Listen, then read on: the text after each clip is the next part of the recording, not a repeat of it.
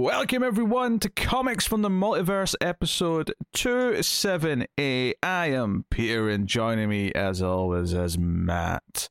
Hey, Bangarang. Bangarang? You mean Batarang?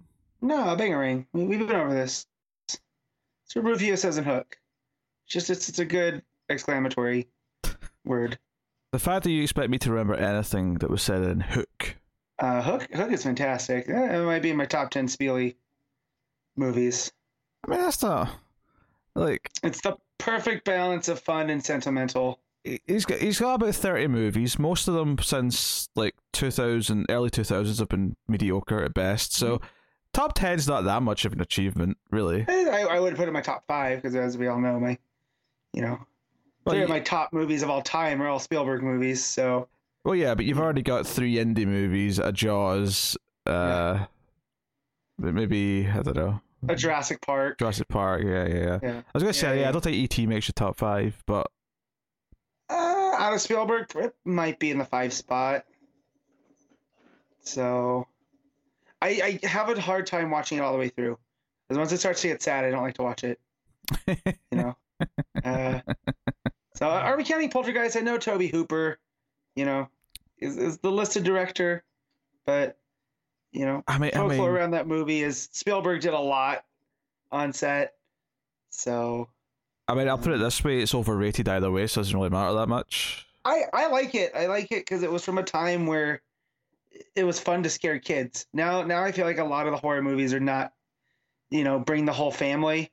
Whereas I felt like in the 80s there was a lot of, scare the kids kind of horror, and I miss that. It's okay to be scared as a kid. Yeah. I mean, Temple of Doom used to scare the hell out of me. I've just never, like, Poltergeist, people talk fondly of it, and I've just never really felt that much when watching it. And I don't know if it's just because it's kind of it is more of a family-friendly horror movie, so it just feels like weak sauce compared to everything else that I consume on a regular basis. I mean, it's one of the first horror movies I remember seeing, so that way it might have some, scary factors to it still. Like the clown scene still, I wince just because I remember being so terrified as a kid. And now through adult eyes, it's silly as hell. But it's still, and then the pool with all the corpses, it's just, there's parts that stick with me still from the time being a little guy. Yeah, I can't say I remember it enough to remember specific moments. You were also watching Silent Night, Deadly Night at like 4, so, I mean... That's not true. I didn't see that until I was in my 20s. I thought you were going to say I didn't see that until I was 8. I love how we're still talking horror movies, even though it's now November, and no one's in the mood for well, I mean, we are, but most people aren't in the mood for horror when I'm done here, I'm probably going to go wrap up the history of horror that we started, just because that's been a fun... been writing down movies for me to watch, and this new season had all holiday horror movies, so there's a big chunk on Black Christmas and Silent Night, Deadly Night, so of course those have been added for the holiday season. And I think I'm going to revisit Krampus, so I only saw it once in the theaters. You mean Krampus? Krampus, yeah, there we go. The Krampus. Krampus. Not Krampus. I should know this. I'm also, my coffee hasn't kicked all the way in. Because I love the Krampus. Well, there's a new R-rated cut coming out. Oh. Hopefully it fixes some of the story problems I had. But again, when did that come out? 2015, 2016? Yeah, something like that. Yeah, it's been a while, so I need to revisit it. But them talking about it, they had Michael Dougherty on. Yeah, Scream Factory's doing a new... What did they call it? I don't know. It's not called. I mean, it's not called an R-rated cut. It's got to be like the naughty cut. It's something like that. It's got a gimmicky title. But you know what? I'll just tell you. Yeah. It's a bit of a trend that we have here. Oh, it's the naughty cut. Yeah. Okay. You nailed it. I did not know that. But it makes sense there's some other stuff on there. I mean, they talked about My Bloody Valentine, and tied it to Valentine's Day, even though that movie is, very, very peripheral. Like, it's around a Valentine's dance, but like, but no, it's been good. So falling back into it. That started watching Riverdale, which that show is so bad. I love it. They're doing a time jump, Pete. I know you haven't watched since like halfway through season 1. I know I finished season 1, but I gave up. There was about I think it was episode 2 or 3 of season 2 where Archie started like a mob with all of his friends where they all went topless to try and hunt down a serial killer. And I went, okay, this show's jumping the shark. I'm just going to tap out now because I don't want any of this. And then, Gotcha. We're full season 5. They just graduated, and I think there's a time jump coming where they're actually the actors are going to be around their actual ages now because they've been in high school for however long, 5 years. Yeah, so that cracks me up. But yeah, it's not good, but it's very watchable. It is the TV equivalent of junk food. So we're gonna get through that. As we record this, my wife's watching You, which her sister got her on. I know nothing about it. I came home, saw the end of an episode, and went, okay, this is not for me. You moved on too quickly, but there was a joke in there somewhere about where's the camera? Why is she watching me? I'm not that interesting. It's also a bit creepy, Matt. Well, believe it or not, this is a DC Comics podcast. We get together, we've read a bunch of the comic books, and we talk about them every week. Coming up on this week's show, we have Dark Knights of Steel issue 1, Batman 116, The Swamp Thing issue 9, Arkham City, The Order of the New World. Or sorry, just Order of the World, sorry, not the New World. I just added that in for no reason. Really get the conspiracy theorists going there, Pete. Yeah. Superman, The Authority Special issue 1, Matt read that. A Human Target issue 1, of course, started the big new Tom King book. And I do owe Animal Man, and I was going to read it for today, but there was a bit of a blunder with the scheduling this week because the clocks in the UK changed last weekend, and they're not changing in the US until tonight. So Matt was ready to go an hour earlier than I was because I thought, because we're actually early for me right now versus normal. So in order to we're actually on time for you right now. You're just a book behind. Exactly. Yes. Yes. Get to that next week. And I'll play catch up, but in order to start at a reasonable time, for Matt's time zone anyway, I chopped it for the week. So here we are. That's what's coming up on today's show, and but not to worry. Even if we're technically starting a bit late for Matt, there's still time. There's still time for everyone's favorite segment, Matt. There's always time for numbers. Including your favorite segment. It's your favorite segment, and you're the way to admit it. You lie. No, you always lie. I'm honest that I hate this. Nah. You say hate, but I hear love. I hear affection. I hear admiration. Actually, I hear awe. I can sense you in awe of we this. Determined that was a lie.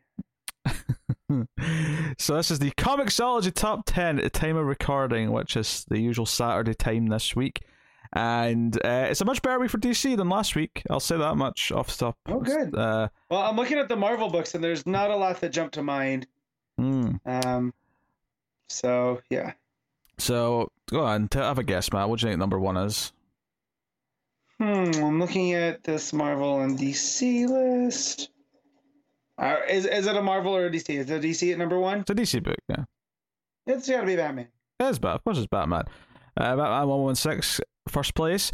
Second place is not Marvel or DC. It is actually the Critical Role comic book that's coming out. Issue 4 of that. So Vox Machina is the title. Number 3 is Star Wars issue 18. So technically Marvel, but it's like still the War of the Bounty Hunters going on. I believe, the banner's still there. Yeah.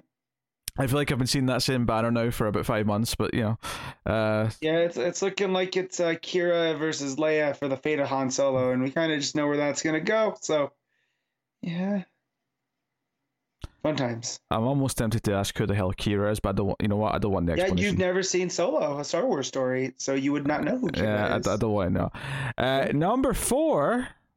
Our boy Tom Taylor's doing all right for himself because Darkness of Steel is doing all right. There you go. That's good. I need. It's good that a maxi series comes swinging out heavy.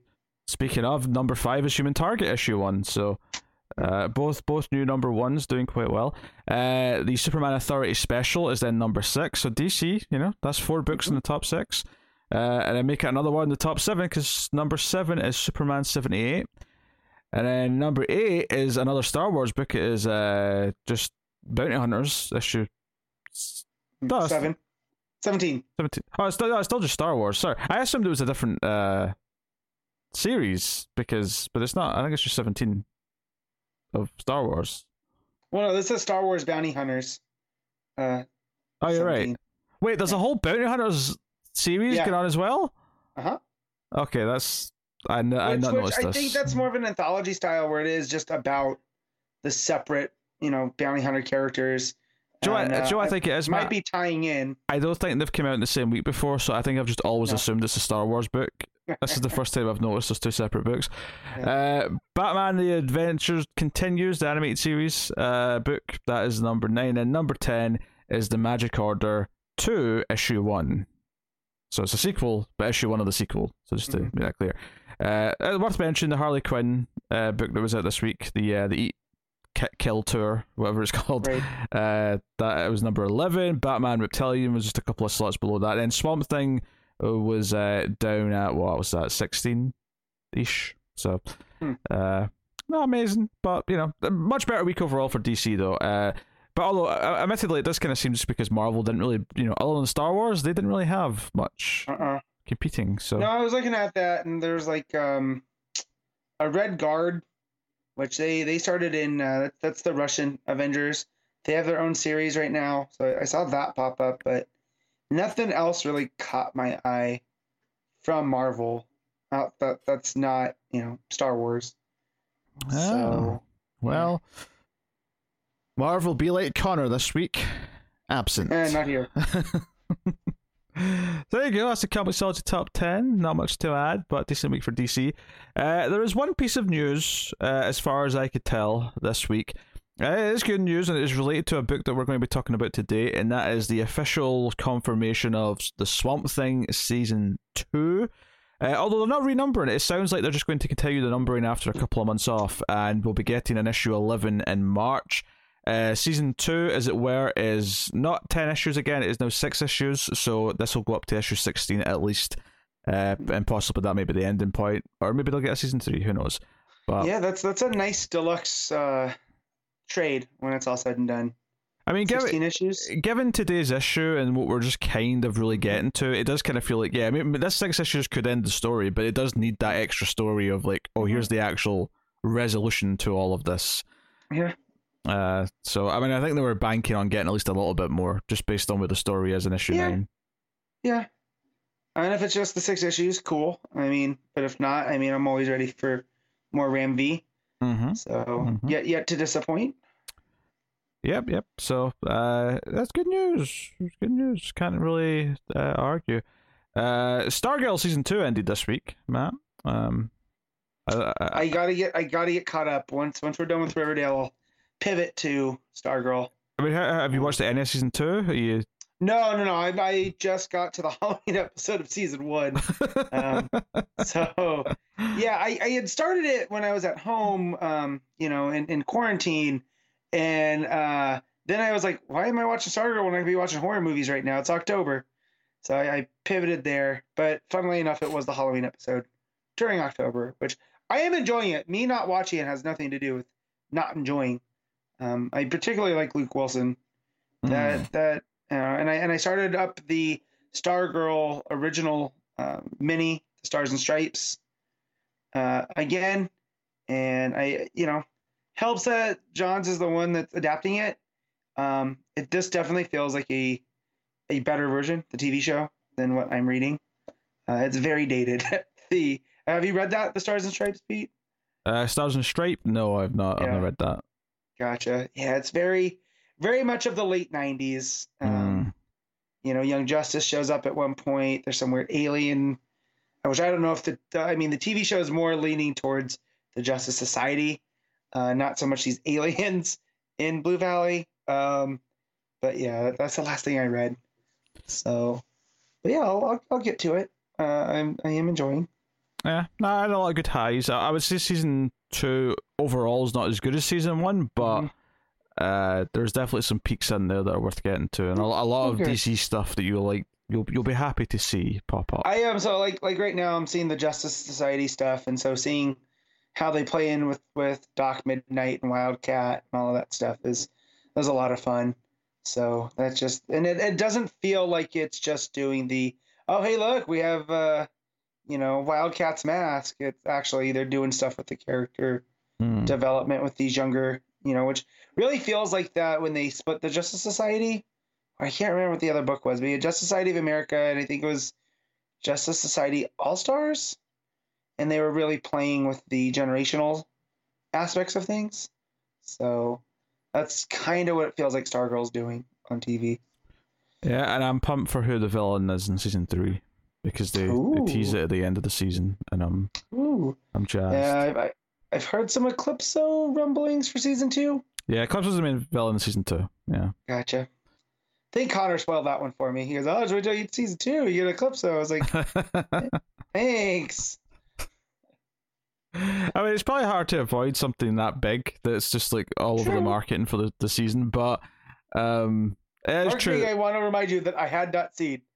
Yeah, but yeah, it's fair enough that season 1 does have like a sort of like coda scene that kind of teases Eclipso. So I mean, it may have been exciting for you had he not told you that season 2. But that's okay. I love Eclipso, so I'll be happy to see him on my screen.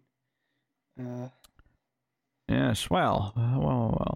So that's that. In terms of other just random DC stuff, that's movie or TV related, they're bringing Lucy Lane back for Superman and Lois, which is like the most absurd out of nowhere thing I could have imagined them doing.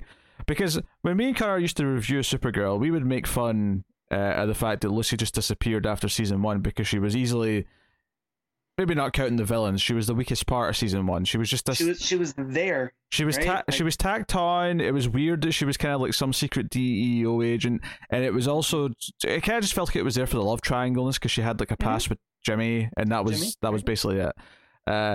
So out of nowhere, this past week they announced, oh, by the way, the actress is coming back and she's going to be on the Superman and Lois, even though, and this is something that we had been pointing out in reviews, this show has never mentioned once that Lois has a sister. I'm pretty sure. That felt like something they were happy to leave behind, but now that they're getting the actress back, they're like, oh, Lois has got a sister. Remember, she's got a sister. Remember? I feel like the comics do that though too. Lucy falls in and out, and they'll bring her on. I mean, now there's a brother named Leonardo. No, I mean, she like they do, but I think what's weird about it in the context of a TV show is that there'll be specific lines or moments where it'll be like Lois talking about her childhood when Sam being a parent, and it's like weird that they never mention that she has siblings, or like, it's just, it never comes up. I do love the idea of her going, it was tough being an only child in one part of the one season, and then here's the sister. Yeah, it's like in there's an episode of Cheers where Frasier says his dad's dead. Yeah. And then Frasier, his dad's like a main character for like the entire show.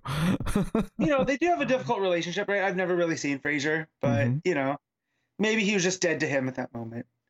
Sure, that's how you explain it. Well, we'll explain. Yes, but yeah, no, I love that stuff. It's the what show did this back like it was the opposite. Happy Days, where they had Richie had an older brother that showed up in the pilot and was never spoken of again. So, stuff happens. I gotta get caught up with Superman and Lois because I've heard good things. That's another one that's on the list, probably after Stargirl. But that type of stuff is stuff I watch by myself, and since the pandemic, I didn't have a lot of watching TV solo. So because my wife has no. If it's not Henry Cavill as Superman, she really doesn't care. And even then, she doesn't even like the, she just likes the way he looks in the suit for the most part. I saw Henry Cavill in something this week. A young Henry Cavill on a movie for Streams After Midnight. New episode dropping the next couple of days. But he's in Hellraiser 8. Oh, wow. Hellraiser Hellworld. I almost asked why you were watching The Count of Monte Cristo, and he said it was for Screams. Because that was the first time I remember hearing his name. Was people would bring up he was in, he plays the son in Count of Monte Cristo. Oh no, he's in a trash Hellraiser sequel that also stars Lance Henriksen, who, I'm always happy to see Lance Henriksen. I am, but between his Hellraiser appearance and his Scream appearance, he tends to be cursed with the shitty sequels. So, Hellraiser is one of those ones that, much like Leprechaun, I'm very hesitant. Leprechaun for different reasons, just because.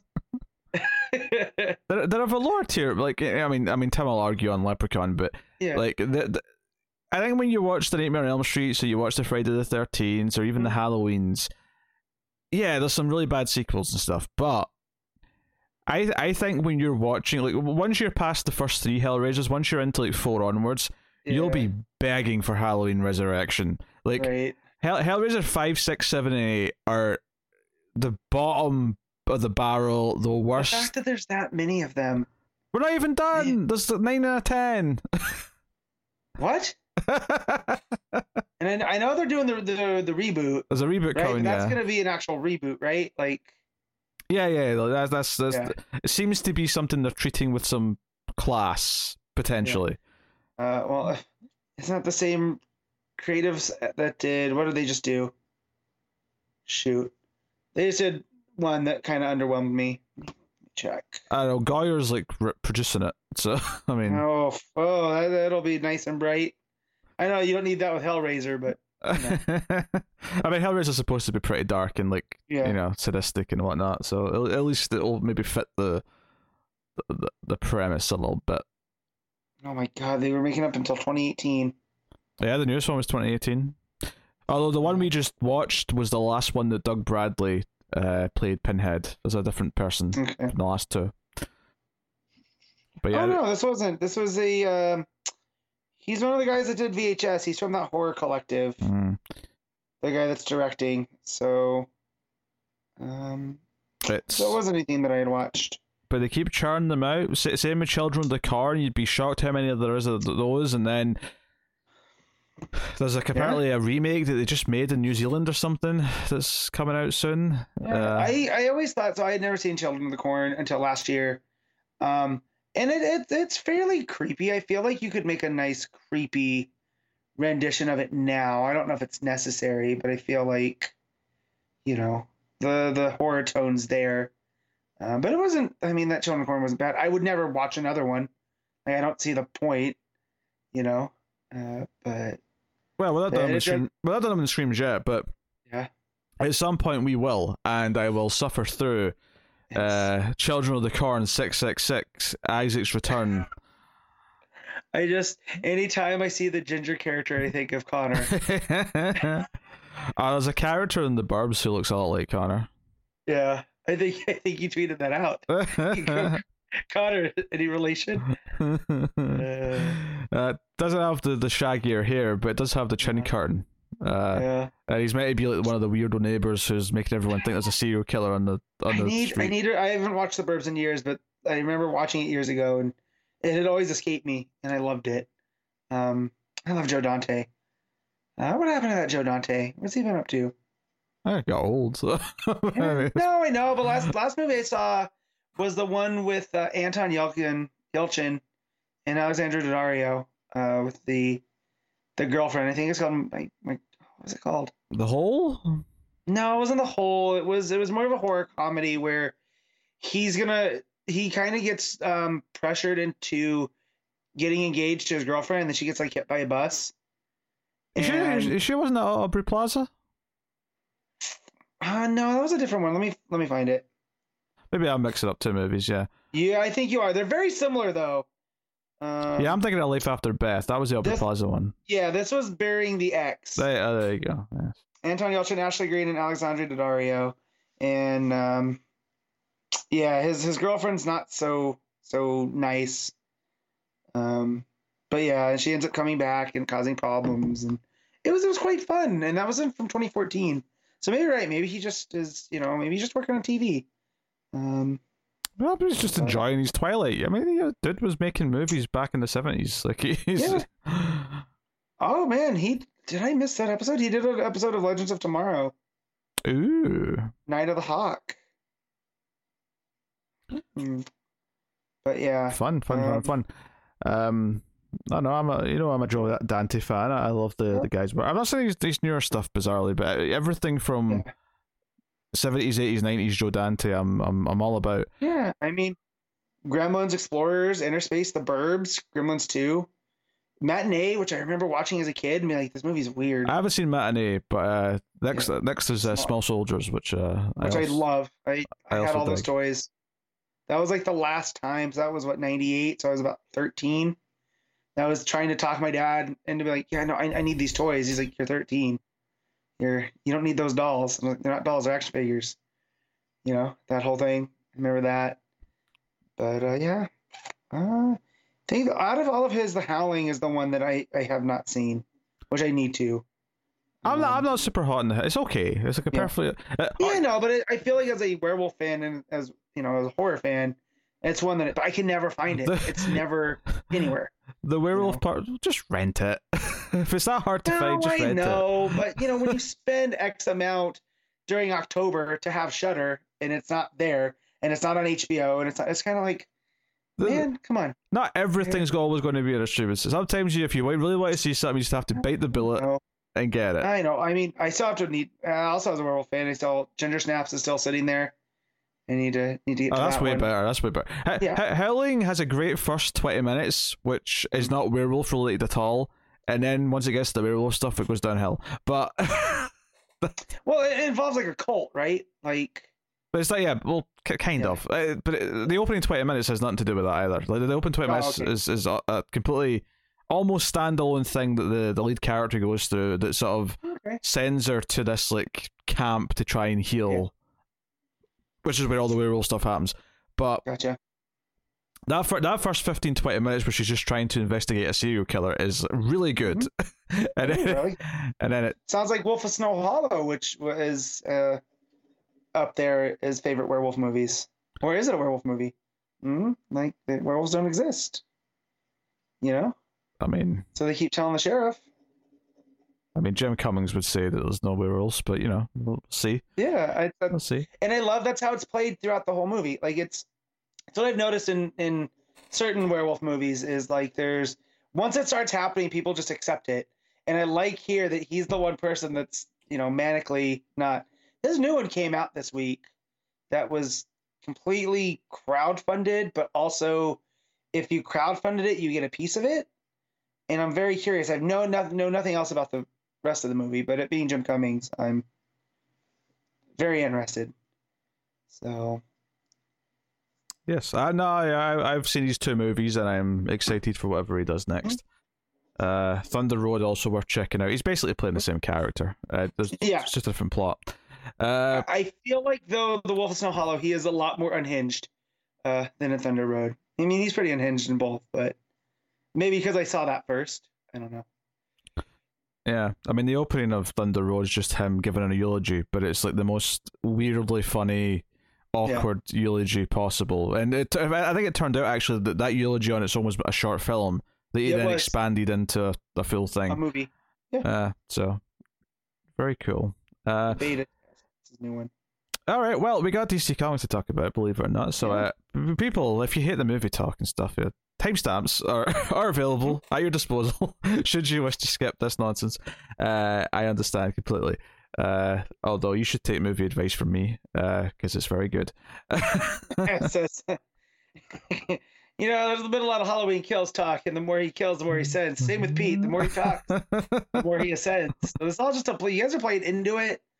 That the more you listen to him talk, the more power he gets. It's like the Lawnmower Man. Actually, I've never seen that movie, so I don't know if it's like that at all. But I'm doing stuff with the internet. Yeah, I haven't seen it, but it's on the to-do list. I'm sure it'll be an Ace episode at some point or other. Yeah. All right, DC Comics for the week. Dark Knights of Steel issue 1, Tom Taylor writing with Yasmin Putri on the art. Where is my tabular device? Here it is. so I can look at the comic as we talk about it. Yeah, there you go. Yeah, so this is your Tom Taylor mini maxi. Yep. 12 issues. Maxi set in a world of fantasy, but with superheroes. Well, it's an alternate reality. It's just an alternate take on the DC characters who are all in this world. And the book opens with, familiar stuff, which is, the L's on Krypton. It's about to blow up, and they're sending the rocket off. But the twist is when the rocket arrives, not only is it in, in the past or in a fantasy world or whatever you want to call it, the both of them are in the rocket, and she's not given birth yet. So this is a version where both Jor-El and Lara have landed on Earth. Yeah. And Clark's born on this planet. I don't want to call it Earth, but for lack of a better. I mean, Earth, just because I don't know what else to call it. Yeah. Yeah, right. And he's born there with them, and that's I remember turning that page and going, oh, they're all there. That's cool. That's a nice. Because how many alternate reality tales have we seen where the ship makes it with baby Kal-El, right? But everything else is the same until it lands somewhere new, right? Like Russia. Yeah, Russia. Or I remember there's one, I haven't read it, but it's Tarzan but with Superman. So it lands in the jungles, and he's raised by apes. So seeing the whole family this time was a nice touch. Yeah, I mean, the opening's pretty exciting. A bunch of knights storm up on horses, thinking that these people are demons because they fell from the sky, because superstition and all that. And Jor-El's trying to hold them back, and without really meaning to, because he doesn't know what his powers are, they've just landed. He just blasts them with heat vision, and that full page spread of just like all the burned grass and the charred remains and a couple of helmets as they're embracing it, the little ship holding their baby who's just popped out. Because that's how you describe a birth, right? They just pop out. Yeah, they just pop out. Just pop out. Being in their hair. Just a little plop. Yep. Little plop. And before we jump ahead though to what I'll call present day, relative. Yeah. We do get like a glimpse that Jefferson, as in Black Lightning, is already like a king in this world. And there's a drunk Constantine who is blubbering prophecies about demons coming. Not just a drunk Constantine. He's a early teens. Yes. At best, Constantine. Yeah, so they've got like a prophet noting down everything he says because it seems like it might be important. So it just sets up that he's going to be possibly an antagonist, and then it skips 19 years later where we meet, 19-year-old Superman, basically. But Bruce Wayne's there, and it sort of reveals throughout the book what Bruce's like version of is in this. Yeah, so we get an Alfred, right? That's kind of, this older guy that is his, not a chaperone, but he's, his assistant, right? And then we also see Robbins, and he's got like this little group of kids that assist him on his mission. And I was like, this is all fun Bat Mythos stuff. And he's like this Black Knight. His armor has the ears on it, and he's very much Bruce Wayne still. Like, and I'm like, oh, so what happened? I mean, we've seen the Superman origin. So how different is Bruce's origin here? Like, was there still like a robbery that went wrong with these nobles or whatever? But he's, basically Batman for all intents and purposes, but, with a suit of armor and a horse instead of a Batmobile. Yeah, and he's got Robins who are working with him, but his job seems to be protecting the Superman family. He's there to protect the L's from their one weakness, which is not kryptonite. I mean, that doesn't necessarily mean that kryptonite isn't going to pop up later. No. Because it might, but at least as of right now, they only seem to know that their weakness is magic, and not just magic, possibly just other superpowers in general. Yeah, that's what I was gonna say. That magic here seems to be defined as other superpowers, because we meet the Banshee, and I don't want to spoil who that is just yet, but that person might have a superpower versus magic powers. Normally. I mean. As it goes, because it's okay. So Batman's protecting, and they don't call him Batman, obviously. They just call him Bruce Wayne. No, but like he's protecting the elves. Jor-El seems to have a lot of respect for him. Even says Bruce should be the one sitting on the throne, not Cal. Bruce should be sitting on the throne, and that raises some interesting questions.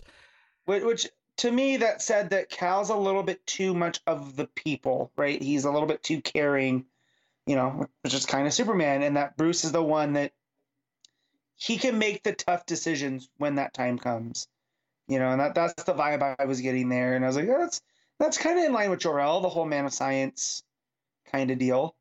And that's also what I get from their kingdom. It's very, not so much science, but logic.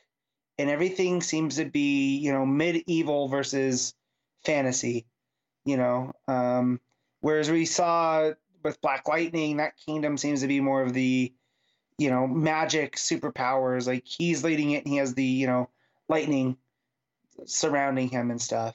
And almost as if when the elves had showed up with their superpowers, that kind of disrupted whatever they had going on. Just everything from these few short pages in, you're just getting, feels like a very tactile world. Like King and Putri have done a great job. There's a lot going on, but to go back to Bruce being the one to take the throne, we find out that in this world, the Waynes are dead, but there's a little bit more going on there in that Batman keeps being referred to as the bastard. Everyone keeps calling him the bastard child, and everyone knows he's a bastard. And it's like, okay, so what exactly, were the Waynes just not married? What's going on? And then we find out later in the issue that Jor-El admits to him that he is actually Bruce's father, and that's why, because there's a little bit of a mystery when they go after this Banshee. He survives something that should kill him, and he doesn't know why he survived. And he's even questioning, like, am I also magic? Should I? Because Bruce's stance on magic, which, again, could just be superpowers, they're just defining everything as magic. He thinks, well, that's illegal. We should banish everyone who has magic or superpowers, so therefore I should be banished. I am now a villain. I am now someone who should not be trusted. Yeah. And Jor-El's like, no. You survive because you're my son, and because you have Kryptonian blood in you, and that's why you have. So presumably, we're going to see Bruce develop a full set of powers, perhaps, as this goes on. I mean, it kind of hints it towards the end here. Yeah. Super interesting stuff. Obviously this is just playing with every bit of mythology. It's not adhering to anything from what we expect or know from the DC universe, which is totally fine. So, which leads me to talk about the Banshee. So I'm thinking, Superman, right? They're doing Superman, Banshee. It's Silver Banshee. We're gonna get there, magic, whatever. And so Clark or Cal and Bruce, or it's Bruce that goes, right? At first with the Robins. Cal doesn't go. Cal shows up right at the end when everything's going down, but he's not supposed to go. But it's just Bruce and the Robins and Alfred that are going. Right. We get to see Dick, Duke, Cass, and Jason. And Bruce hints that there's another Robin that's in the court of Black Lightning, who we could probably assume is Tim, but it could be Barbara for all we know. Maybe Cass. Cool. I know Cass is technically not a Robin, but it feels like all of them are considered Robins in this. Mm-hmm. I feel like any of the younger partners are classified as a Robin here, which is cool. And I like the one that was in the bar with the Banshee was Jason, right? Yeah. Yeah, that's the one that locates. So that's kind of fun with that. And so it would not be a Tom Taylor book, right? Without an appearance by Black Canary, who ends up, that's who the Banshee is. And I felt like, not like a fool, but like, he got me. And I didn't recognize her. It wasn't until she said her name was Dinah, because she's just a blonde woman. Like, there's nothing like to give her away. That said, though, because she starts off with like a bed sheet over it, when she does actually get up. If I have a critique about this book, right? Because I had a lot of fun with this, and I'm not a big fantasy guy, but it's doing fun stuff with the characters and the characters we know and sort of twisting the mythology. I'm having a good time. But if I have one critique, is that I do think there's the odd character whose costume design doesn't feel different enough. Because when Black Canary like stood up and I saw what she was wearing, I'm like, this is just like, she's not wearing a little jacket, but other than that, this is just her costume. I didn't get anything like unique about it. There was no like twist on it. Obviously Batman, like his helmet feels like a helmet, right? With the bat ears and stuff. But it didn't really feel all that different. I guess I felt kind of similar with Steph as well. If it kind of felt like, this really is almost just her outfit that we normally see. Yeah, I can kind of see that. It has more of a corset vibe than her typical, but I get what you're saying now. Yeah, there's just a few of the outfits feel not different enough from normal. But I mean, it's a minor quibble. It's not a huge deal. It's just Right. it was something that was sticking out to me a little bit as I was. Once I got to Dinah, I was kind of like, that just looks, she's got a couple of extra lines on her outfit, which maybe imply that it's more armored perhaps than a tank top. But it still just looks like a fancy tank top. Right. No, you're right. So- In the jean short kind of vibe. You Yeah. know, there's no fishnets or anything, but the short shorts are there. Yeah. Especially when she unleashes the cry. This just looks like a Justice League page. You know. Oh, for sure. Yeah. It is a good page. There's obviously the art is really solid though. Like, I mean, I'm critiquing the designs a little bit, but the actual art quality is very high. Yeah, there's not much else to critique when it comes to the art, because even the way that it flows, the layouts, the colors, everything just works. Like, the muted tones really make all the costumes kind of pop out a little bit better. So, like, when Harley shows up and she's in her black and red up against the kind of drab castle settings, it really looks good. Yeah, even that scene. Go ahead. What I was just going to say, one of the touches I like in the colouring is that when Bruce and Cal go to speak to the elves in their like throne room, there was just this golden glow behind them the entire time and throughout that scene. So it does that thing, and I always appreciate this in comic books where it really does. You can sort of tell the scenes apart at a glance just because the colouring in the background just gives each one a different tone, and I kind of appreciate that. And then likewise, when Jor-El goes up to speak to Bruce on the roof of the castle, everything goes blue because there's lightning, which has got a bit of a double meaning because we also know that lightning is representative of Jefferson, right? And I'm not saying that this lightning strike is Jefferson. I'm just saying it's like a foreshadowing, like Jefferson's out there. He's kind of our villain, Right. It says the lightning strikes after Bruce says, "I believe I'm cursed," and from what we've seen with how they feel about magic and whatnot, and how that's tied to Jefferson, it is a thematic motif. Yeah, they actually I hope continues. So they refer to a Green Man a couple of times throughout the issue. Now, obviously, when we get to the end, we kind of know who they're talking about. But my first thought was Martian Manhunter. I'm not gonna lie. That was the first person that came to mind. I thought Swamp Thing. Yeah, because we were both wrong. There is a concept in European folklore of a Green Man that is very much. I'm wondering how much Alan Moore borrowed from for Swamp Thing, because there's just so much how they represent the forest and the trees and all that type of stuff. That's what I was thinking. But again, staring us kind of in the face. Yeah. We actually technically we get multiple people who could be considered green men in a way. But we go to the forest and Green Arrow's like on a branch in a tree, and he's not the Green Man. The Green Man's a Green Lantern. Now we don't get to see exactly which one.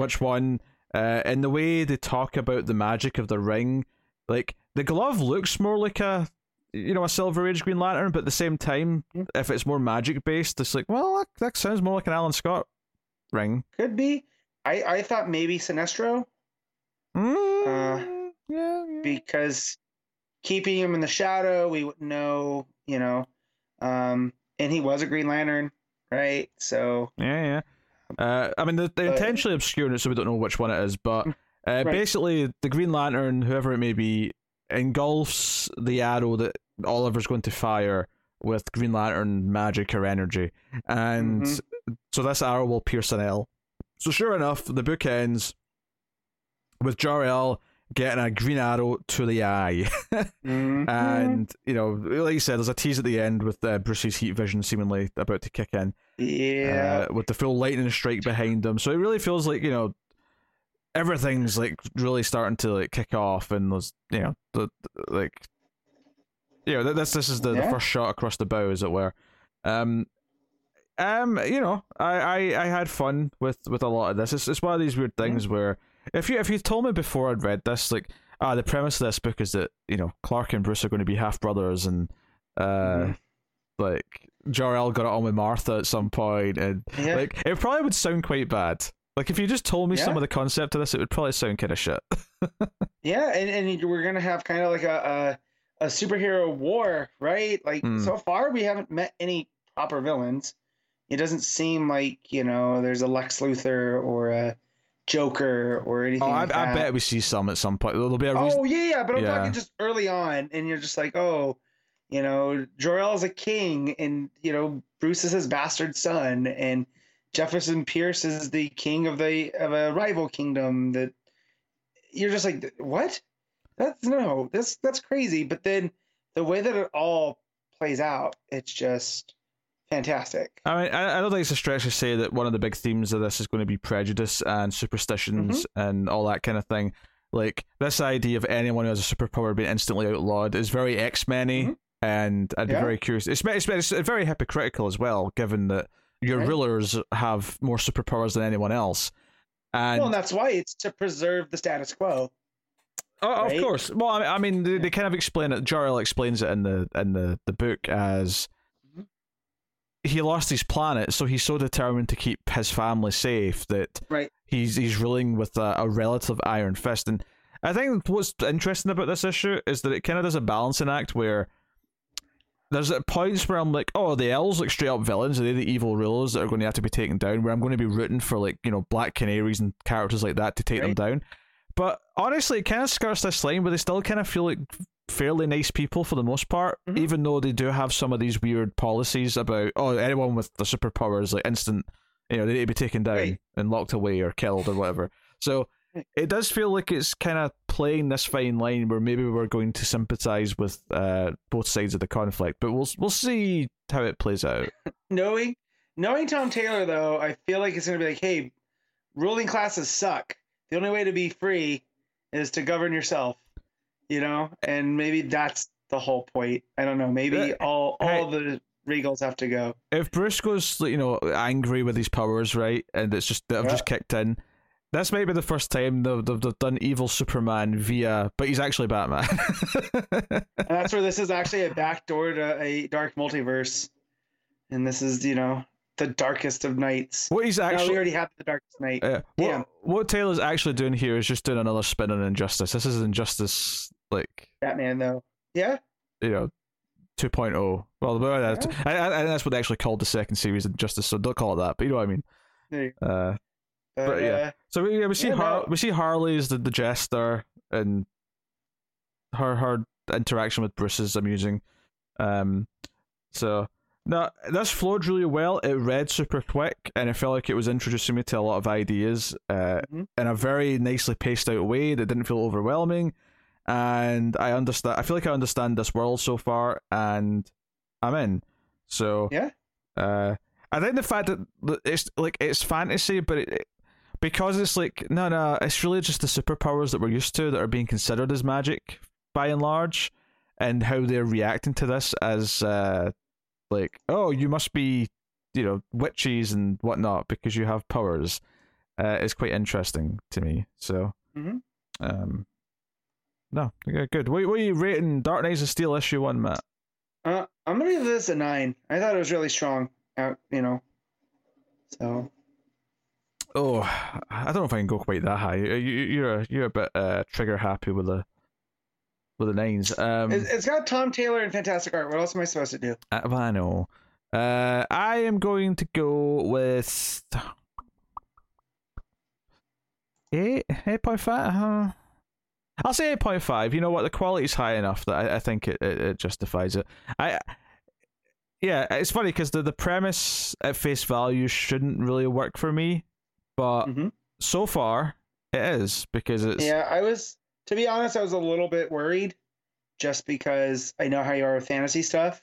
But once it started doing certain things, I was like, oh, he might end up liking this. But yeah, so you being that positive actually is more surprising. It's because it's just playing upon like these characters and who they are through a lens. I mean, if it starts relying on like digging into other mythology or lore, then I might drop out fast. But yeah, as of right now, I have no reason to not kind of enjoy what it's doing. And it does stuff where, of course, Canary's on there, and she's probably together with Green Arrow, and of course they're the ones that are siding against the, oppressors, if you will. That's kind of what Green Arrow does. So, of course he's okay with taking out the L's. So, but yeah, no, it's really good, man. Tom Taylor can just keep going. Yeah. All right. Batman 116, James Tynion the fourth, and Jorge Jimenez on art. Thankfully, back completely on art. Whole art.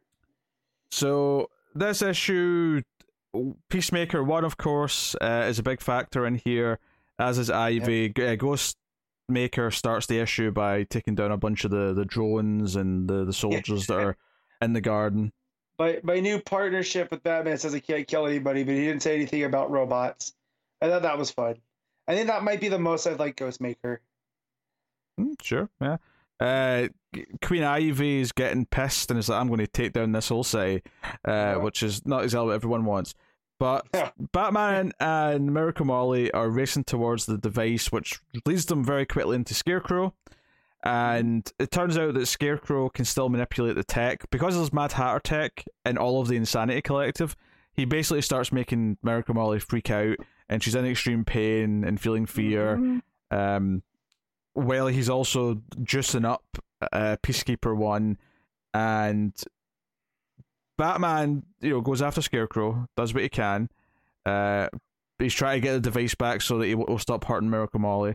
But then Peacekeeper 1 gets up and shoots Scarecrow. And obviously he's not dead, like he's going to be fine. But but still, I just love it. He gets up like RoboCop. He does. He's like, the corner of his armor's all removed from injuries, but he's like, hey, I am even more supercharged than I've ever been before. Simon Saint, his ego was too much. I am the real power that's going to save this city. So Peacekeeper 1 is going on a power trip, which is not a great, and it's a great full page spread. See that page where he puts his mask back on and he's standing there with the armor all torn? That's a great page. And then there's the companion page, which is the full page of Batman sort of staring at him. So they face off. Some good, well drawn action. It flows really well.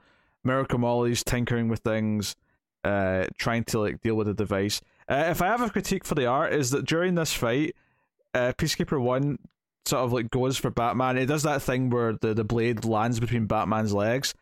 The look on Batman's face as he's looking down at this blade just sort of hitting in front of his crotch, he's got a Zoink Scoob kind of face. It just made me laugh, and I don't know if it's in the it's not necessarily bad art, it's just I don't know if it's in the tone of the rest of the art. It feels a bit out of place. So yeah, I mean, mild critique. Now that I'm looking at it again, it's Zonk Scoob. Zoinks! Yikes! He almost got my little bat weenie. Selena's gonna need that later. Oh dear. So I think Molly Batman's Batarang set off some explosives in his shoulder. So we cut back to Ivy. And the end of the issue is that Harley's showing up to try and save the day and says, maybe you'll talk to me, or should I say yourself? And she's brought the Ivy from Catwoman with her. So it looks like we're finally going to get the merging. In fact, it says to be concluded in 2 weeks, so there's only one issue left, so it has to be next issue. Yeah. I do like this version of Queen Ivy because it gets her to be kind of villainous again, but you kind of understand where she's coming from. Also, I might have done some research on the name of Queen Ivy, and Queen Ivy is a real plant, and it really does well in darkness, which I think that's a nice, a little nice throw in by Tynion here on the writing, is that she was kind of left in darkness to flourish, and this is the Ivy we got there, and kind of the one that was experiencing things that was to balance her out. I do like. But yeah, it's the whole stuff with Scarecrow. I do love that he's been built up to be this big scary guy, and Batman just knocks off his, he throws a battering and knocks off his mask like it's nothing. I kind of do love that counter. It demystifies him immediately at the right point in the story where you want to feel that win. Yeah. The issue is pretty solid. It was a lot of it's the action scene, a lot of it's Batman confronting Scarecrow and Peacekeeper 1. But it's very well drawn by and large and flows really well. It's it does make me wonder what exactly we've got left in this last issue and how much Simon Saint's going to play into it and how much, like, you know, because as well we do have to fix this Ivy stuff and we do have to have the resolution to that. I also don't see it taking up like too much of the issue because we do have to actually finish all of the general plot, like everything Scarecrow's done, everything with like framing the Insanity Collective. We kind of have to wrap up all that next issue. So, and it's not oversized, right? you know, it might be actually. Now you've said that. Let's look. 2 weeks. Let's find out. Yeah. So, wait. Are we sure? I'm pulling it up now. Are we sure? I feel like if it was, it's 40 pages. Oh, so that's over. Well, no, that's just the backup. Yeah. Just the backup. No. Yeah. Okay. Yeah. And there's no there's no like capstone issue. It looks like. No, because 118 is the start of Williamson's run. Yeah. So. Well, what I meant by capstone is like, you know how they would do the Alpha and Omega kind of issues. Oh no, there is. They announced one. They definitely announced one. Okay. So also the Gardener #1 is out that week. So maybe we'll get a little bit of resolution there. Maybe I'll flesh out the Ivy stuff with a bit. Ivy. Yeah. So I'm looking. Well, it would be Fear Street. There was a Fear Street Alpha, but maybe there's not an Omega. No, there also was. Catwoman has Ivy on the cover. I'm pretty sure they announced something. Like maybe I'm imagining this, but yeah, I'm fairly certain they announced something. Yeah, there's also, it looks like there's going to be some resolution in Catwoman as well. So maybe they'll leave that to those guys who's doing the, well, Titan's doing the Gardener. So, but that seems to be more on her character. But yeah, I don't know. Let's see. Yeah, I'm not seeing any other fear. Maybe not. Maybe I'm imagining this, but I felt like there was something. But oh well. Oh well. Either way, we're invested to see how this ends, and I feel like it will wrap up pretty cleanly. You know, Tynan's pretty decent at that, I feel. Yeah, no, I've had a really good time with his run. I will say, I think the build to Fear State was maybe a little more exciting than Fear State itself. Mm-hmm. So maybe that's a minor quibble to throw at it, but yeah. It's been a lot of solid stuff though. It's been a really fun book. If anything, the only fault really it's not its own fault, is the fact that Detective, I think, has been a better book. Just consistency across the board. Yeah. With that one. These have been kind of up and down. The art shifts and story kind of, there's a lot. He had a lot of, Tynan worked in a lot of moving parts here, and maybe too many. Yeah, whereas, I genuinely like the influence it's had on the rest of the Bat books, though, which is the way it's set up a lot of these, like, Oracle being back in play and the Batgirls and everything else. And we're about to talk about them in a second anyway because of the backup, but it's done a lot of really good stuff. So I'll be very curious to see how it wraps up with its next issue. What are you giving the main story, Matt? I'm gonna give this one an 8, and I mean that some of that's on Jimenez with the art, and it looks good. But yeah, I mean, it should always be partly on the artist. I mean, no, I know, but it's like those action sequences with him are really good. I feel like Peacekeeper 1 feels like a proper monster at this point. Like once he puts that mask on, it's a little reminiscent of Jason here, where he's not going to stop till he's done. Comparing him to Jason Voorhees, that's a take. Yeah. All right, I will say probably 8 as well, I think. Yeah. Well, maybe 7.5. Maybe 7.5. Anyway, back up though, which is the second part of this Batgirl's sort of prologue story, which is Steph and Cass in the clock tower with the magistrate coming for them and unleashing all kinds of hell on them. So, I mean, a lot of it's quite simple. It's Steph and Cass surviving, trying to figure out where Babs is, escaping all the chaos. There's a big page of them like jumping from the explosion, which I mean, you knew the explosion was coming because we'd seen it teased before. Mm-hmm. And it's also sets up this reporter who's talking about everything going on and the conspiracies. The main plot beat of it is that the media is now trying to treat the Batgirls like they're terrorists. They're calling the Clock Tower a terrorist base, and they're a terrorist cell, and they're like pissed about being treated this way. And obviously they've made Cass look like a murderer. And I think the voices are still quite good. Steph is like a bit of a motor mouth, Cass only chiming in when need be.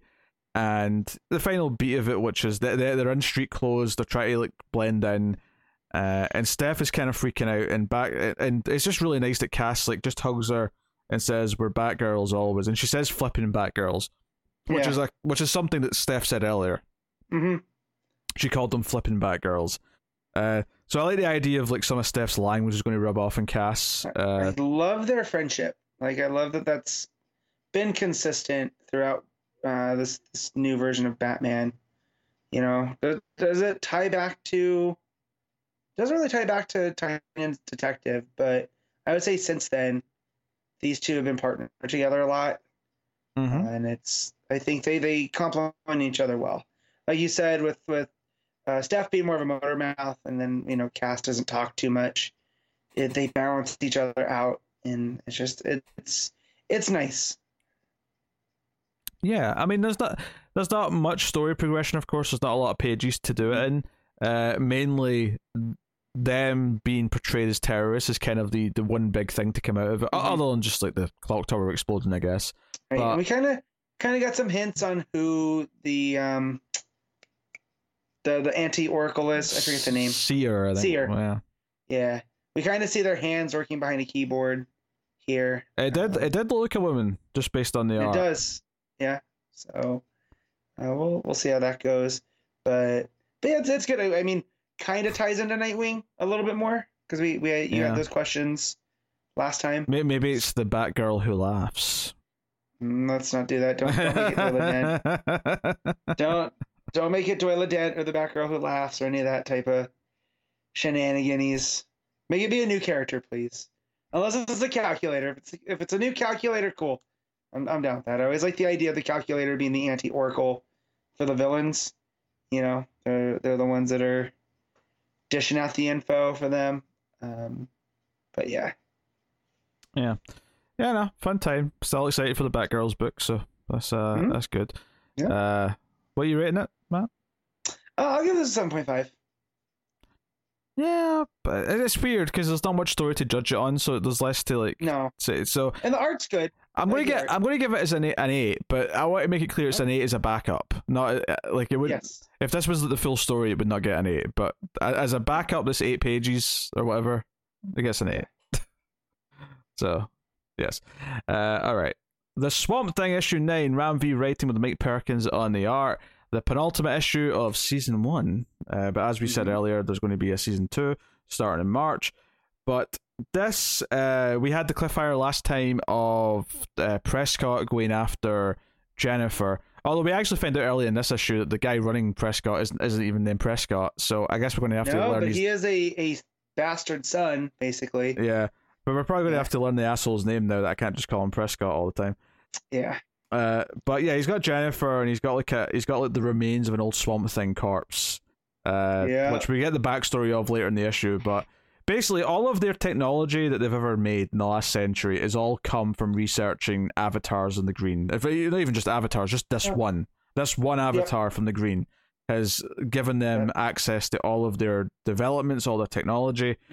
I do really dig the cliffhanger here at the end of the scene where he's like, "Hey, you've got questions, don't you?" And she's like, "Yeah, whose body is that?" And he just kind of gives this evil smile. The art is so good. Yeah, getting that cliffhanger Perkins, over. So with all the shadows and whatnot, and here it's not overly shadowy, but because the character is just that smirk, it's so greasy and grimy. Like it fits so well. Like Perkins he does that sinister vibe real well. Yeah, and you feel this sadness of Levi coming home and or going to her place rather and finding it ransacked and finding it empty, and clearly she's in danger. I love that he sees what happens by asking the plant to tell the story, and we sort of see it in the art in the leaves of the plant. So then he gets angry, and he actually, I'll say it, he hulks out intentionally because he's got someone to save. He has a purpose, as he puts it. So it's definitely, this transformation feels different to every other one that we've had in the book so far. This does feel like a call to action as opposed to... He's in control of this one more, right? Like, this is Levi turning into the Swamp Thing, not the Green using Levi, right? Yeah, this is him using the power by choice. And it does this great thing later on as well, because, the villain's explaining to Jennifer the backstory about this explorer who was wanting to steal stuff from the forest in India but found the remains of this avatar. And he explains the avatars, he explains the conduits. Levi's the newest one, but there's been, tons before. And as he's explaining all this, at the very end of the scene, where he's saying, hey, we'll give you a lab and you can work on Levi and help him, and we get all this technology from whatever data you get from him. It's a win-win. And she's like, you don't really want to help him, though. You just want his data.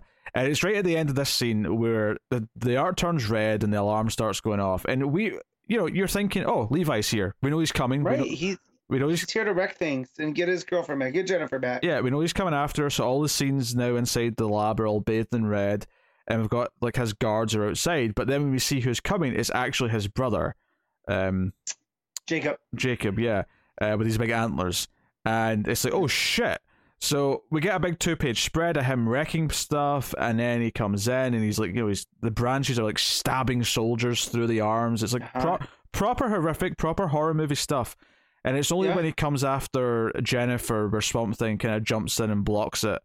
And we have this little moment where he turns and says Jennifer, and she looks him in the eye and can recognize that it's Levi. She sees Levi's eyes, and he's run. So it's there's this little moment where up until now it's been okay, she kind of helped him, but it was in a dream and she didn't think it was real, and she thinks maybe he's crazy, whatever it may be. But this is no.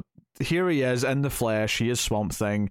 And not only that, we have this arch nemesis now who, and this is, Swamp Thing, Levi says to him when he's fighting him, I'm not just doing this to protect them. I'm we need to take this company down, but we're not going to do it your way. And I'm doing what I'm doing now to protect you. It's like he's trying to save the soul of his brother before his brother does anything that he can't come back from. Yeah, and I do like how they represent two sides of the same coin. Is that not only is Jacob wanting to take out Prescott because they're a bad corporation, but when you learn the history of how Prescott was able to have all the information and that they do by having this husk of an avatar there, and how the founder of Prescott went into India and kind of ransacked it and took this thing, and that's what they built it upon. And as someone from that area, someone that is tied directly to the history there, it's Jacob coming basically almost for revenge on this. And whereas Levi going revenge is great, but we have to do this the right way. Because, as they say, eye for an eye leaves the whole world blind. And of course, this has been a theme of the book is, going to another country and taking something that isn't yours, right? That's been a constant thing throughout the whole story. So this just feels natural that it all bleeds back into that general idea again. And this is pretty much the end of the issue, is them fighting. The other cliffhanger element being that the deep freeze protocol is being initiated with a countdown timer. Now, it's probably just what it sounds like, which is they're going to freeze them. They're going to pump ice or liquid nitrogen or whatever it's going to be into the room, and hopefully but that also, get the samples. If you remember his future state story, that's kind of how the world was left, right? Was in this deep freeze. And that's what led to the Swamp Thing family being able to kind of take over. So I do like that it ties back to that as well with these, little hints here or there. And he, Levi also brings up, we're talking to Floronic Man and how not all avatars are the same, right? It's how they decide to use the powers that kind of defines them more than the powers themselves, which I also like, because you see how the brother here, he's more if Levi is more the traditional Swamp Thing with the mossy green, flowering parts, Jacob is all branches, all, sharp edges, and I do like how those also complement each other here. So it's just, man, it's great storytelling across the board. Yeah, and the whole thing with Floronic Man telling him, eventually you're going to give into this and just be a monster like me. Like, the whole idea of him trying to save his brother's soul by stopping him from doing this and, doing things the right way, all of it boils back down to, like, not turning into a monster. So, no, we can't just give in into our basic impulses and do what we want or act out of anger and revenge. We have to do things, in a humane way. We have to do things in an honorable way. So the idea that the villain, like the classic Swamp Thing villain of Floronic Man, is the one sort of speaking into his ear going, no, you're going to become a monster like me. The idea that Levi's entire story is fighting against that is really powerful. And it makes sense for the story and everything it's doing. I always say that DC is always looking for their own version of Hulk. I feel like this is the most Hulk-like story DC's put out. Unless there's one that I'm just missing. But just the whole inner struggle and, not becoming the monster or fully embracing what that means. If I could remember the name of the book that came out with Sideways and all those other books that was the Hulk one, I would bring that up, but I don't remember it, so I can't. Yeah, that wasn't good, right? Like, was it Rampage? No, it wasn't Rampage. It was something along those lines, right? Like, what was that called? The DC... Oh, man. Because Sideways and Silencer were like the only ones that stuck. Yeah, I can't even remember what that line was called. You talk for a minute, I'm going to find this. Yeah, obviously the art's fantastic. We mentioned a couple of the moments, the evil smile, the big 2-page spread of Jacob. But honestly, the art in this one is immaculate. It's like, this is like a perfect pairing. We've said this a few times, but it's a perfect pairing of art and subject. Because Perkins' like shadows and the sort of the moodiness that he gives to something as simple as Levi walking to an apartment building feels super moody, and everything in there is just. But I also like that when he looks at the leaves for the like what happened in the room. Which one is, it's a wonderful mechanic to set up that if there's any greenery around, he can sort of like use that as security footage effectively. Yeah. That's a really fun idea. But the fact that the art gets so bright when it becomes just the green, when it's just the green on its own, it becomes kind of beautiful. But the rest of the time, it's kind of moodier, and the rest of the world is kind of sad without it. It's a really nice little touch. But the expression is like, Jennifer's reaction to Levi's eyes as Swamp Thing, like, told a story on its own. That was like a reaction that was told through a facial expression. So the art is phenomenal in this issue. Yes, have you found some details, Matt? I did, and it was the New Age of DC Heroes. Ah, there you go. And New Age. The character you're referring to was Damage. Damage! That was... Yeah. Told you, it was close to Rampage. Damage, Silencer, Sideways. The Terrifics came from that, which I forgot. I forgot that too. The Immortal Men. Joe, what's so funny about that is that we've been going long enough now that there's now stuff that happened entirely in the time that we did this show that I have now forgotten. Yeah, because outside of Sideways and Silencer, it didn't really... anything. And then that banner kind of got taken off of Terrific so much, we forgot that was originally part of it. But then there was stuff like the Immortal Men I forgot about, the Curse of Brimstone, which I don't even think I read the first issue of that. Connor read a decent chunk of it. It was forced to, if I recall. New Challengers, and then the Unexpected, which I don't remember that either. But yeah, maybe for the better. I mean, I just brought it up as a joke. I mean, we don't have to research it that much, but... Well, no, but I had to know, because my curiosity, right? But yeah, no, everything that as I was looking up, I was listening to what you were saying. I agree with everything there about what he does. Like, I do like that ability in the green to reach out to the plants and, use it as surveillance. Like, I think Ivy's done that kind of stuff before. And I think it's popped up in other Swamp Thing books, but not like this, not where he can go back and watch everything that had happened. But yeah, and just like the whole, this ties them back to where they're from and how the two brothers are kind of more in touch with nature from how they were brought up. And it kind of makes them perfect avatars for this. It just, everything is working across the board. And I'm very excited to see what, after this ends, what the following 6 issues are going to do. Just to see what that's going to be about. It kind of feels like this is just finishing setting up all of the elements, and I feel like there's going to be a nice conflict to still tell with these two characters. Well, don't forget that, what was it, issue 1 or 2, where there was the whole Swamp Thing versus the idea that creature that was out in the desert, you know, and you know how he fought this idea and stuff, and there's that stuff too, more of the metaphysical type stuff. And here it comes down to, you know, the green and revenge and that type of stuff, which is not as metaphysical. So I'm curious to see what other thoughts Ram-V has with, you know. Yeah, I also feel like there's more for Levi and Jennifer's relationship to explore as well. Yeah. You know, I feel like there's plenty of that because she's only just come to terms. Well, even come to terms. She's only just realized that it's real. Kind of. Yeah. Yeah. So like she was pulled into the green, but had no idea she was in the green. We can only get so much fallout of that in one issue. So I suspect there'll be some good developments with that over the 6 new issues that we're going to get. Yeah. So no, very, very, very, very good stuff. Matt, what are you giving Swamp Thing issue 9? I'm going to give this a 9. I too am going to give it a 9. It was an excellent issue. So that's cool. Arkham City, The Order of the World, issue 2. Dan Waters writing with Danny on the art. Did you read this, Matt? I'm caught up. You're caught up? Okay, cool.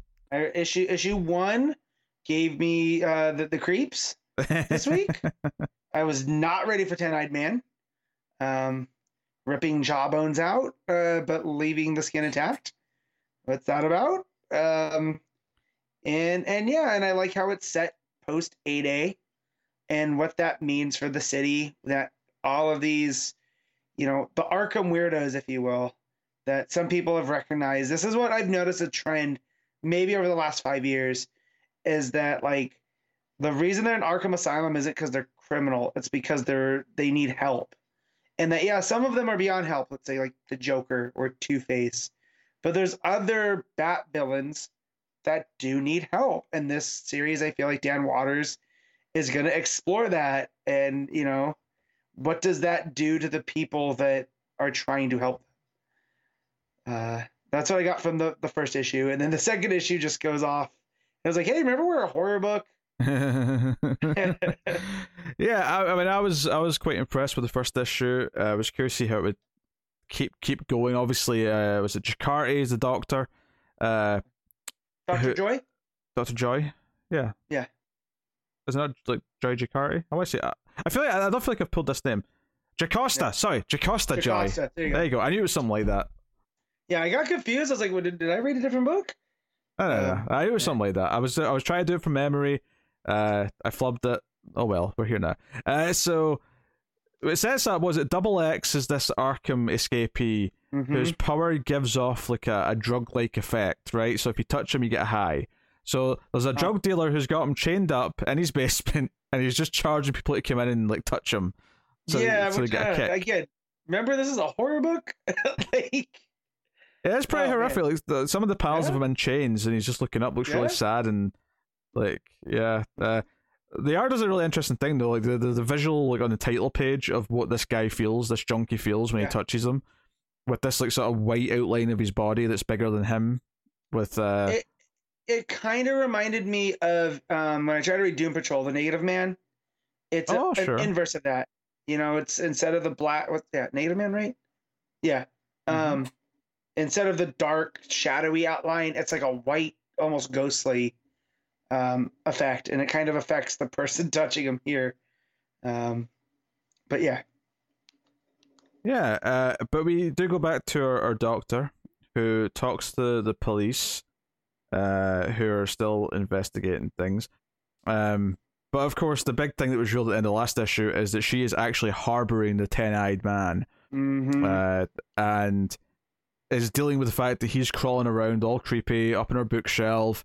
He goes up to the roof. We also bounce between that and Azrael, who believes he has been, you know, called upon to take out all these Arkham escapees and fix the city. So, but the 10-eyed man's whole thing is that the city is Arkham City and that it's their playground. And he uses a map along with his eyes and a ritual to try and predict where certain, you know, other Arkham inmates are. And he figures out where Double X is, right? He says one of us is locked away, and the whole time I'm thinking this doctor lady's like you don't realize how crazy this is. You're harboring this guy who's like a complete murderer. I mean, he literally came home with a jaw last issue. Right, and you didn't ask, like, if my dog walked in with a jaw, I'd be like, where the hell did you get that from? But an inmate from Arkham, you're definitely like, no, we can't do this. Yeah. Yep. What I thought was interesting is she goes into her narration here about how the 10-eyed man like has a backstory that he's claimed, where he used to be a soldier, and how he got new optical nerves like put into his fingers and stuff. But she's like, there's no history of the guy he says he is, this Philip dude. And also, biology doesn't work that way. So clearly there's something more going on with him, and there's like a sort of lying element to his character. But he gets all up in her face and like accuses her of sabotaging the plan. So it's proper creepy and like dangerous at various points. The way that the 10-eyed man is standing around it reminds me of Ragdoll from Secret Six and other books, and it's just there's something about that level of contortionism that doesn't sit well. So you get to draw him at these odd angles. Like I can't remember if it was this book or the first one, where he's doing like the full standing on his hands and the feet are above his head, curling over, and it's just it's so creepy to see those poses. Yeah, a lot of contortion, all that sort of stuff.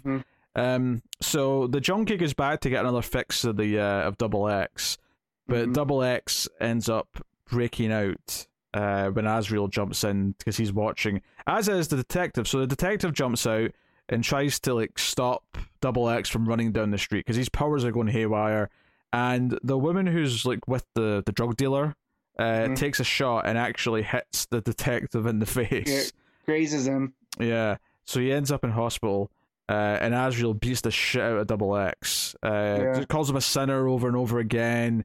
It's super violent, super bloody. And a demon. No, don't forget that part. Azrael seems to have gone from healthcare worker with Dr. Tompkins to full-on vengeance of the Order of Saint Dumas. Just back overnight, which I like. I do love crazy Azrael. Yeah, so they talk to Joy about everything that's going on because she was the last person that talked to him on the phone. But she's basically buying into 10-eyed man's whole thing. We see like a map of Gotham where he's kind of drawn the layout of Arkham over the top of it. So like this district is the padded cells, this district is the whatever, super like just kind of foreboding stuff about like how he's looking at the city. So yeah, it basically just shows that there's different inmates still around the city. We see, I don't know if that's Dr. Phosphorus we see. Yeah, so they talk about how Dr. Phosphorus and someone else are actually adapting to living outside of Arkham through Dr. Joy's help. But the neighbors don't know it's Dr. Phosphorus, the other one, in that I took that as that's almost what Arkham City means, is like these people upon release, like, yeah, they still have issues, but they're still living amongst everybody because they didn't actually need to be in the asylum anymore, at least. So yeah, the other one from the back looks like a Splinter. So yeah, I don't know who that is. I don't remember that one. Yeah. But yeah, it ends with Azrael realizing about who the Doctor is through the the paper. Newspaper. Yeah, it says Doctor of 1000 Maniacs, and it's basically Azrael's looking down and going, "Yes, my lord, I understand the Doctor." So now that doesn't necessarily mean he's coming to kill her, but no, she has some answers that he might need. Yeah, but he's going to go for her, and maybe he'll discover some things. Maybe he'll discover the 10-eyed man's been harbored by her. Maybe he will see her as a villain that he has to deal with, and that'll open up a lot of possibilities. Yeah, it was another broody issue. It was another issue where it felt like the city's just this cesspool of darkness and all the rest of it. I'm still intrigued. I didn't think it was as good as issue 1, but It's still pretty solid though. Yeah. Like this is the Danny art that I liked. For whatever reason, the stuff in Miracle Molly wasn't working for me, like it does here. Maybe because these are more shadowy, and it just kind of fits the vibe a little bit better. But yeah, I like you said, it's kind of moody. It's got a lot of like just creepiness baked in. Like it's hard for me to explain. It's like Danny's art isn't like a very realistic style. It's definitely a very stylized thing. Yeah. But it kind of its nature that's a little bit off kilter works with a book where every character is meant to feel a bit off kilter. It's meant to feel like you're looking at a world. It's meant to feel kind of like Seven, but on a slight David Lynch twist. Yeah, very slight. Get that. I can see that. So I feel that as I'm reading it. And I'm intrigued. I'm intrigued to see, and I think a lot of this is going to be this Doctor completely in over her head and like being consumed by the madness. Yeah. So we'll see how that goes, but no, pretty solid. What are you giving Arkham City Order of the World issue 2? I'm gonna give us an 8. Yeah, I think I'm happy enough to give it an 8 as well. Pretty good scores this week for the most part. Yeah. So that's neat. Superman and the Authority Special Issue 1, Philip K. Johnson, and a bunch of artists that I didn't write down because there was too many of them. Matt read this though, so you take it away. Did. This is so they're trying to set this up like, I don't know why DC would do this, but they're trying to make the events of Superman. I'm going to cut out that sentence. I don't know why DC would do this, just so we can play it back every time they do something stupid. That's fine. I mean, I yell that all the time, anyways. So they're trying to canonize the events of Superman and the Authority, the Morrison Janin book, which I don't know why, because that felt like it was off in his own corner. So here, Batman gets wind of a plot through the dark multiverse that this entity called the Empire of Shadows has discovered about New Earth and want to come and claim New Earth.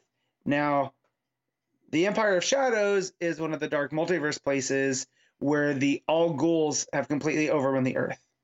And now they want more because they're not going to, so they're no longer a League of Shadows. They are the Empire of Shadows. So this book has one dedicated artist to the Empire of Shadows, and that is Ben Templesmith. And while it's very shadowy and creepy, and you get to see this Earth that the Al Ghouls have taken over, and their banner hangs, and there's bat warrior creatures flying through, the place, and there's also some real hit or miss elements of the art that sometimes look overly simple. Like having you haven't read this and haven't seen any of the pages or whatever. No. You get to a part where everything looks, I'm trying to come up with the right word without saying cartoony. It doesn't fit DC. Like it's very indie kind of comics. There's because it's almost watercolory, it's almost Dustin Nguyen, but without the, not clarification, but without the refinement.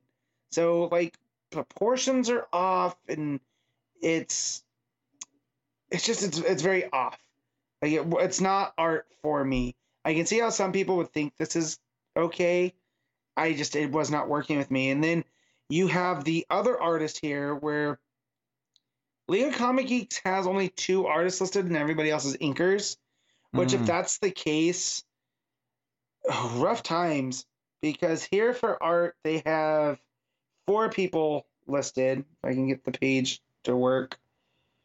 Where you have Trevor Hairsine, Jonathan Glapion, Scott Hanna, and Rain Bernardo. I think 3 of those are definitely inkers. So if you have Trevor Hairsine art, but with all the different inkers, the art has a varying quality, which, doesn't help the book with the Ben Templesmith art that I already wasn't digging. But the main story of this goes is that Batman gets wind of the Empire of Shadows wanting to invade, so he wants the Authority's help because they can do stuff that the Justice League can't. And Midnighter kind of has this feud with Batman that goes through that he goes, "I'm just you, but better." And then as Philip Kennedy Johnson and writes, is we really do get to see the difference between Midnighter and Batman, which is nice. Is that Batman still does stuff that he doesn't have the ego that Midnighter has, which is nice. And Apollo calls him out on this when they get to the Empire of Shadows and stuff. But Midnighter, Manchester Black, both are like, no, we know what you mean, that this is a job for the Authority. We're expendable, where the Justice League is not. And that we're not afraid to break a few eggs when we get over there. And that they have to use Enchantress's powers to shift through the multiverse to get back to the Dark Multiverse. And that Batman sells Superman on this, like, we have to stop this before they come. We have to play offense, not defense, because this is how we'll end up with a Barbatos situation again. So I give Johnson some credit for trying to build back up the start of the Dark Multiverse, which was something I thought was back in the past, you know? I thought that was a bed that, or something they had put to bed. But so you have these three Al Ghul siblings that you find out have taken out like the heroes. So like they tease like the Helm of Fate that they've destroyed, as they're showing their mother and someone else on a throne that's hinted to be Ra's, in a Green Lantern ring that they took off of, and that, you know, these are just pieces that are going to lead to them taking over New Earth. And you find out that the reason they know about New Earth is they have the body of Tempest Fuginaut hanging beneath their base, their castle, Al Ghul, and that somehow they were able to pluck him out, and it's kind of his body with his head hanging, so it's like his torso. He's missing his lower half, his arms aren't there, and he's strung up. And one of the Al Ghul kids were just like, you know, through you, we're going to conquer everywhere. And leads to Enchantress porting them over there, whereas we get the really wonky art. And Apollo is like, oh, well, so wait, this is the Al Ghuls, right? Like, they're the Empire of Shadows? And Batman's like, yeah, why? He's like, oh, no reason. And he looks over and sees like this art of them worshiping like a bat god, you know. So it starts to seed a little bit like, remember the Dark Multiverse, or these are where Batman's gone wrong. And you end up finding out that the Empire of Shadows knew that they would need someone from there to basically be the doorway. So they're going to take Enchantress, and that's the doorway. So they hook her into what is now just the severed head of Tempest Fuginaut, and they're gonna go back to Earth. So they port, I think it's the three of them over where Batman and Midnighter are waiting for them, because they got sent back as well, and they defeat these two with the assist of each other, and that's where they end up with respect for each other. And Enchantress brings the others back through that, you know, for now that they don't have the doorway, they're sealed off for now. And Batman thanks Superman and them. Well, but you get the three Al Ghul kids back through, and they're standing before the guy on the throne, which is revealed to be Bruce Wayne, to no one's surprise. In that, now that they know they can portal shift through, they don't just need the Fuginaut, and it ends with like this bat symbol that we'll see their enemies again. Not at all necessary for the stuff going to Warworld. It's kind of just a showcase, almost to put the Authority from the Morrison book to here. And I give Johnson credit for trying to tell a fun story, almost as if it was kind of, I could almost see like a one-off special of the Batman Al Ghul Empire of Shadows against the House of L at like some point down the line, because that's where it very much feels like this fantasy version of evil Batman versus a fantasy version of Superman and all that type of stuff. But outside of it, like to call it a special is a misnomer because there's nothing that special about this book. Almost can't be an annual because there's no Batman and Authority, but it almost feels like this is a story for an annual. That's, we won't really talk about again, and Batman gets kind of to give the sign off for the Authority. But yeah, I can't recommend it. It's kind of like I don't say you dodged a bullet because it wasn't bad, but you're definitely gonna use your time better having not read it. Yeah, I like Johnson being the one writing it was almost enough to make me read it, but hearing that it wasn't going to be that linked or necessary to Warworld made me just kind of, I don't know, something about the Authority as a concept just makes me kind of. I don't like it either. I don't feel like Superman needs this dark team, and that Superman from the Morrison was someone that was world weary. He has seen the worst of humanity, and that's why he has decided, like, hey, I'm gonna have to get my hands dirty here a little bit. Like, I can't always be the shining beacon. Whereas I feel like Johnson Superman's been that a little bit through the appearance of Warworld, but not as extreme to where he would feel the need to assemble this team. And so this almost just feels like he needed characters almost like where they joke about them being expendable to Batman. I almost feel like the same of them going to Warworld, because like for me to have Apollo and Midnighter on a team that also features Superman is just weird because they're just they were the Vertigo Wildstorm versions of Superman and Batman. It was a Sun and God and Dark Detective character. So, and just using Manchester Black when he had his team, which I always forget the name of. So yeah, it's weird. But I'll give this a 7. The art was real I'll go 6.5 because the art did leave a bad taste in my mouth because it's very inconsistent across the board on both sides. So yeah, man, I wish I could have better thoughts about it, but it was just kind of superfluous. Oh well, that's a shame, but it is what it is. The Human Target, issue 1, Tom King and Greg Smallwood on this book. So it's another 12-issue Tom King book kicking off. We have Human Target, which is a character that I'm familiar with the premise with, the concept of, but isn't exactly a character that I've encountered that much.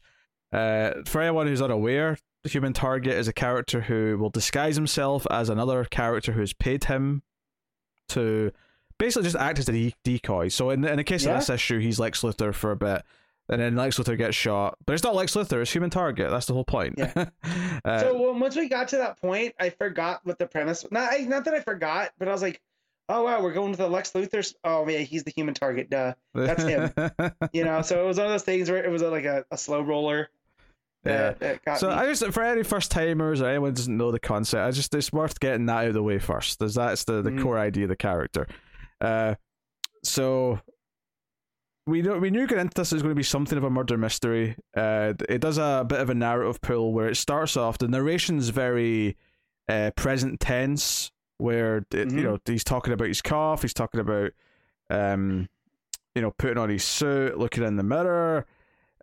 He smells some of someone's perfume on his suit still, so he's sort of taking comfort in that. But his cough is really bad, and this scene is him leaving a message, lying down in his bed in a motel, and basically just saying, it's my time. Like, death is finally winning. Now, admittedly, I'm going to say this right now. So obviously, it then goes back. It says day 12, and then it goes back to day 1, right? So we're obviously going to work up to this point in the story. It would be foolish not to just point out at this starting juncture that it's very, very possible, even very likely, that this actual death in 12 days' time is not going to be real because it's Human Target and it's kind of his thing. Yep. Him doing deception and setting things up to pull out the real person, 100%. So when I saw he was coughing, I was like, I don't know, maybe this is going to be that thing that you can't escape death, right? Death comes for us all. Because you get to the end of that countdown where the story starts, right, for day 1. By the time I got to the end of the issue, I was like, oh no, he's finding out who did this. and this is just one of his jobs, you know. Yeah, and I love that, playing with expectations. Don't get me wrong. Like, I could totally see this being a real death in the sense that that would be, that's how you sell the story. This is the when the human target finally gets targeted and goes down. Like, this is him finally dying. Like, that could be the entire crux of the story. But it would be foolish not to propose the idea that at the end of issue 12, or maybe issue 11 when we get like the reveal before the final issue, that he's already circumvented it somehow and he's not actually dying. This is just to lure in whoever the culprit is or something. But with that said, we do cut back to day one. And there's little teases of the other days. You know, he's fighting with Guy and Ted and other characters. But we come back to day one, and he's Lex Luthor. He complains about the coffee. He's there for like a digital expo. He's out there on stage, he's going to do a big speech, and he gets shot. And like this terrorist stands up with a bomb vest, and he starts talking about how, oh, this is the Beast, and we're going to kill the Beast, and Lex Luthor's awful, and blah blah blah, and everyone in this room's going to die. Some fantastic art here. I especially love the page where it ends with Lex getting up behind him, and I say Lex, you know what I mean. But it's the side panels where it's like the panels are pulling back, so it keeps getting wider as this guy's just yelling. So we're seeing behind him more and more until we see the Lex sort of getting up off the floor. But the trick of it is that he keeps coughing after this point, and it seems to be that the coffee from that morning was poisoned, and that's what's done it to him. And the only reason why he's not already dead is because the gunshot actually sort of get rid of some of it. Something to that effect. So he wears this special armor with all the makeup, and that every time he gets shot, he says he throws up a little bit just from the force. And he's talking about how he can taste it, and it tastes like the bad coffee, to remind him, of it. And so all the little devices here that when you come to find out that it's a poison and all that, when you go look back at it, was very seated very well. Where he talks about the taste of the coffee. Like, yeah, it's bad coffee, but this is exceptionally bad. And he says he keeps getting that tin taste to it. So yeah, all very, very good. Yeah, a little thing in the art here that I really like is when he's talking to Lex, and they're kind of bantering about what the job was and whatever. But there's a panel that's split in two of Lex as he's sitting down, and there's a portrait of Lex on the wall. And I really like that this break between these two panels, because there's a horizontal break. So they're two wide panels that make up one image. And I like that the tip of Lex's head is in the same path as most of this portrait. And it was almost just a little subtle thing of like his ego, his head is in the same panel as the portrait. Like, this is a really pompous looking portrait he's got of himself. Well, that's also, that portrait is the cover of the Luthor mini. I forget which one, but it's done to look like, the cover's done to look like the book about Lex Luthor written in the DC universe. But yeah, I definitely get what you're saying about that. Yeah, and it was just a simple little thing where Lex is in these two panels, whereas at the bottom of the page, Human Target is actually like his head's sticking out of the panel, and it's just, there's kind of a flow to this that is really, really smart, which shows you that he's not quite in Lex's world. He's not in his circles. No. Well, also like that too, it reminds me, just, I don't know if this is just because of the property and the era, it reminds me of the Saul Bass like credit sequences from those 60 movies, where you have all the panels coming in and they're making up other stuff. Like, it's very stylistic, and it fits this character well, I think. But yeah, like, also like the other contextual level where, like you said, he's outside Alexa's world. Yeah, that works as well too.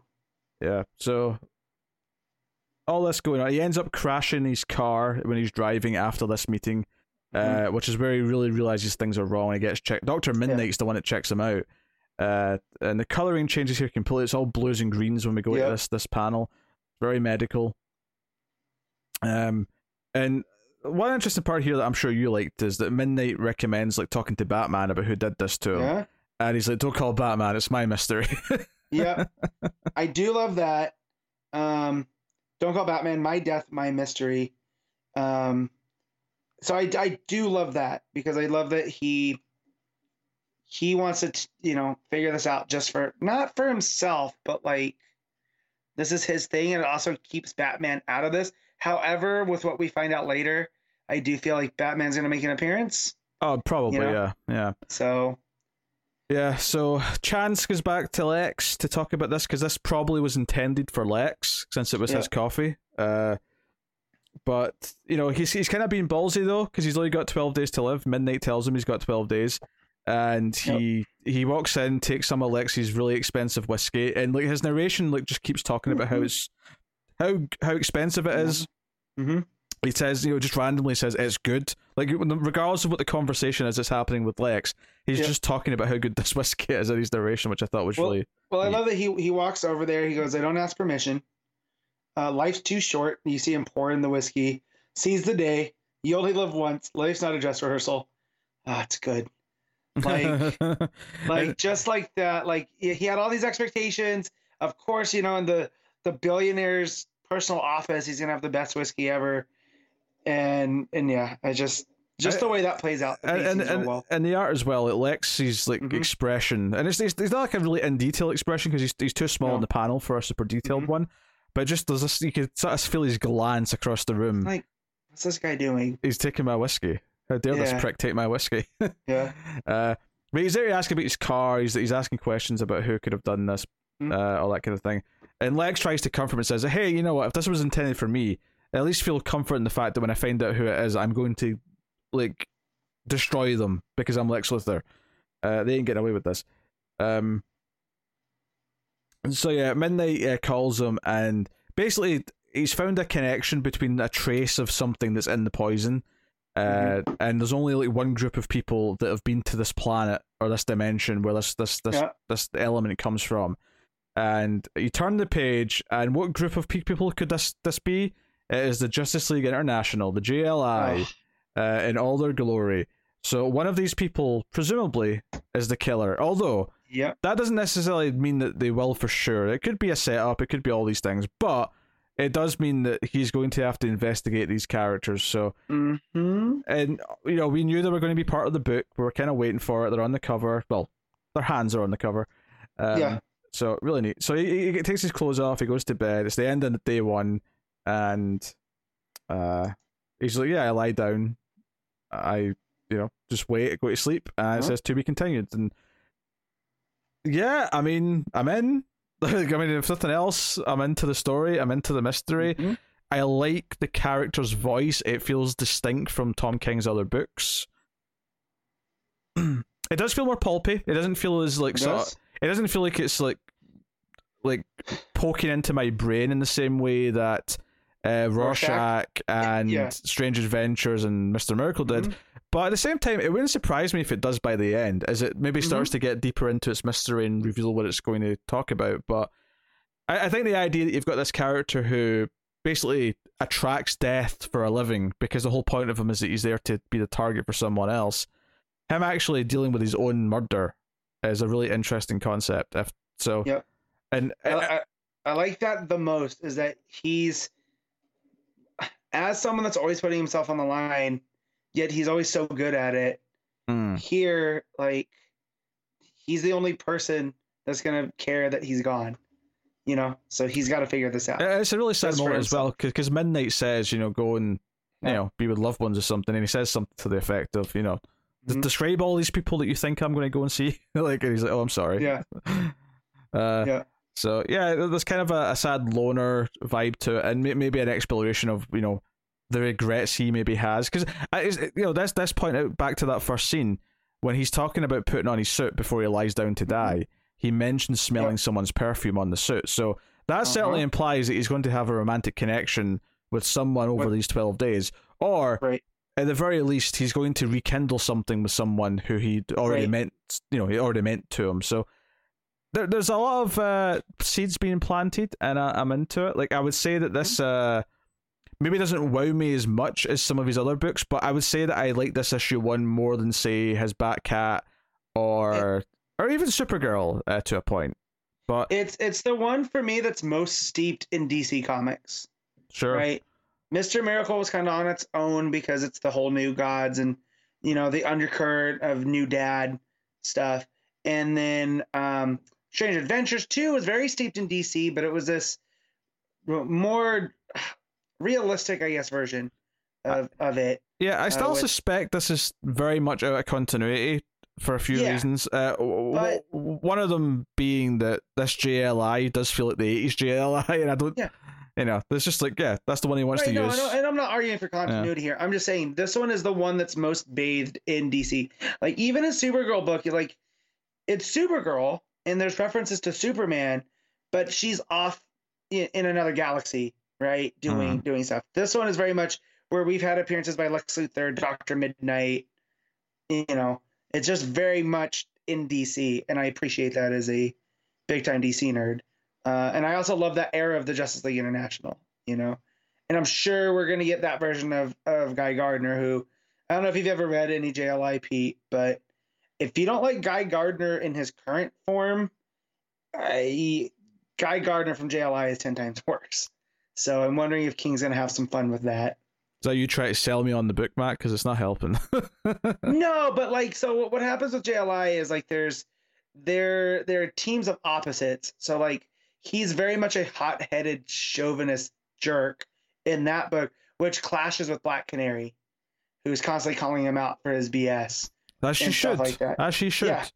So, which I forgot Black Canary was there until I was just trying to piece together who's in this picture. And she's the one with the headband behind Booster and Captain Atom. Yeah, they're in a lot of them are in different outfits because of the time period they're coming from, so it's worth mentioning. Yeah. But yeah, you got Fire and Ice, you have Mr. Miracle, you have the Russian Red, right? That's his name, right? He's the Russian Iron Man dude. You have Nort, you have Guy Gardner, Martian Manhunter, Blue and Gold, Batman, Captain Atom, and Black Canary. So I would assume all of these characters are going to be making an appearance as he tries to figure out who did this. And yeah, Craig Smallwood's art, man, I did not realize it was going to be this great. Like, I had seen covers and whatnot, but like, I don't know what deal Tom King made. Every mini he's done has had some exceptional art team. It is shocking. Each one feels like a prestige like TV show that's on HBO, or feels like a prestigious like indie art house movie or something. They all feel like they're of such a high standard. It is ridiculous. And just the coloring that's going on here that you brought up, like just in Lex Luthor's office when he goes back and drinks the whiskey, just the purples and blues and golds, you know, up against the cold scientific blues and greens of the page before. It's like, again, man, he's just spoiled for great talent here. And as long as he keeps putting out these 12-issue minis and stuff, I'm going to keep getting them all. Like, till he proves me wrong. Just because, I mean, even if you just look at the art, it's worth it. So. Yeah. And I really dug his voice. Like, his voice and the way he talked about drinking the whiskey felt so distinct and of Christopher Chance's character. Like, and I don't know enough about Christopher Chance and Human Target to say that this is accurate to what he's been like before, but it does, like, but on its own merit of this book on its own, I like this distinct voice, and it's given me a feel for a character that King is building to. And I don't really care if it matches Christopher Chance from before, because I don't really give a shit about Human Target. No, because I feel like this is just who he was, and I feel like he's playing into that. You know, he's a detective guy, you know, a lot more closer to human than even Batman, right? Because he's not a billionaire that has access to all these toys. Did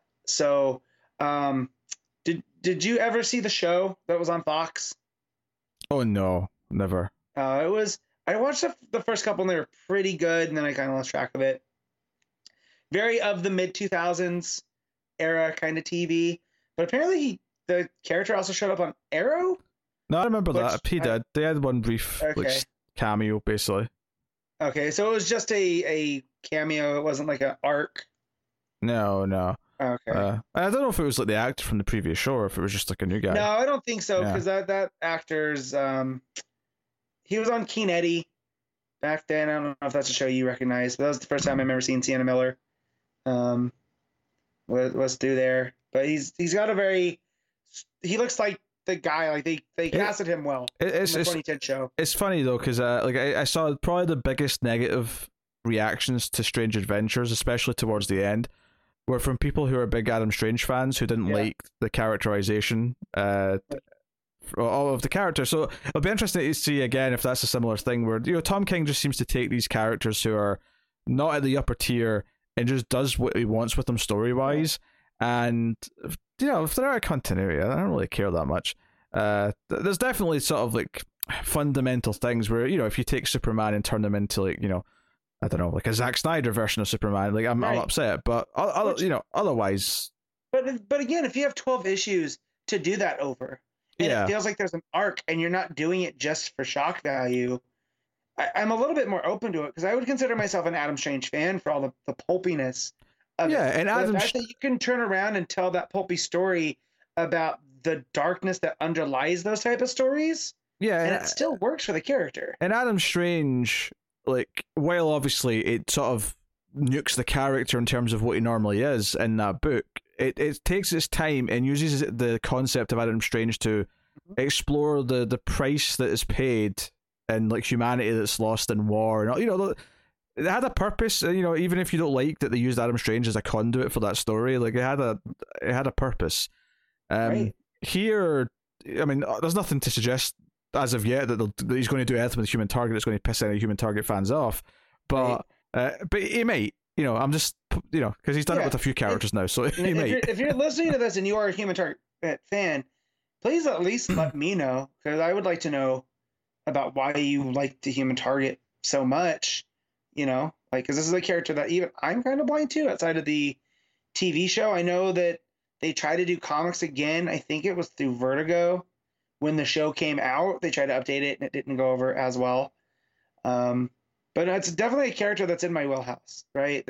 You know, he's a master of disguise, pulpy detective type, and I like that. And so to know that King was going to be doing a version of that, and then when I started seeing the covers by Smallwood come out, I was like, oh, okay. And then I see the interiors, and it's even better than the covers. It's funny because this is going to be sacrilege to, like, a long time Human Target fans, for all 12 of you who exist. I'm going to think of this as Human Target for the rest of my life, probably. This is going to be the Human Target I think of when I think of Human Target, and that's probably going to upset some people. But, you know, it's like, for me, the more characters like this, these C-list and D-list characters that Tom King, and I'm not saying every character he's done has been C and D-list. I would describe some of the other ones as higher than that, but if he could take C-list and D-list characters and give them these, like, great 12-issue books, I'm all for it. Do it. Like, if he's got something to say, if he's having fun with it or telling a great story with it, go for it. Yeah. Or in the case of Rorschach, sure. That's why I'm here. Yeah, or in the case of Rorschach, you know, take something and do, like, a new chapter to it that is separate but plays into the themes of it. You know, I will say, because Rorschach the comic doesn't like impact any of the characters from the original Watchmen. It doesn't, like, change or affect anything in that. But it reframes things to make me appreciate Watchmen more. Oh, sure. Yeah. You know. So that's a compliment. And just as I was going to say that I haven't read any, you know, the before Watchmen stuff, and I'm not really that big fan of Watchmen in and of itself. I mean, I like what it stands for and what it did and whatnot, but, like, Rorschach might be my favorite thing tied to Watchmen.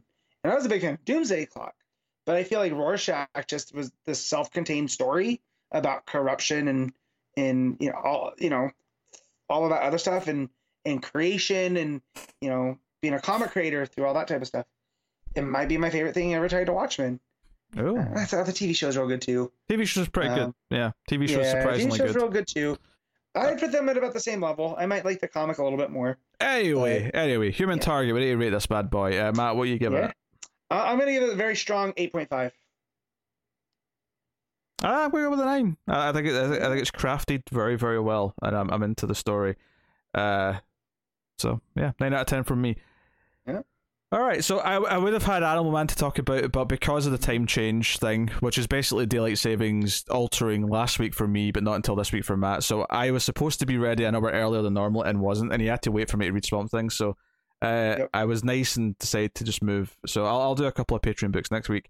And I might hate that when I read how many books there is next week in a minute, but we'll see. Before we get to that, though, favorite parts of the week. So favorite panel / moment, favorite cover, favorite art, and top 5 books. And in my case, I read 5 books, so all 5 of them will appear.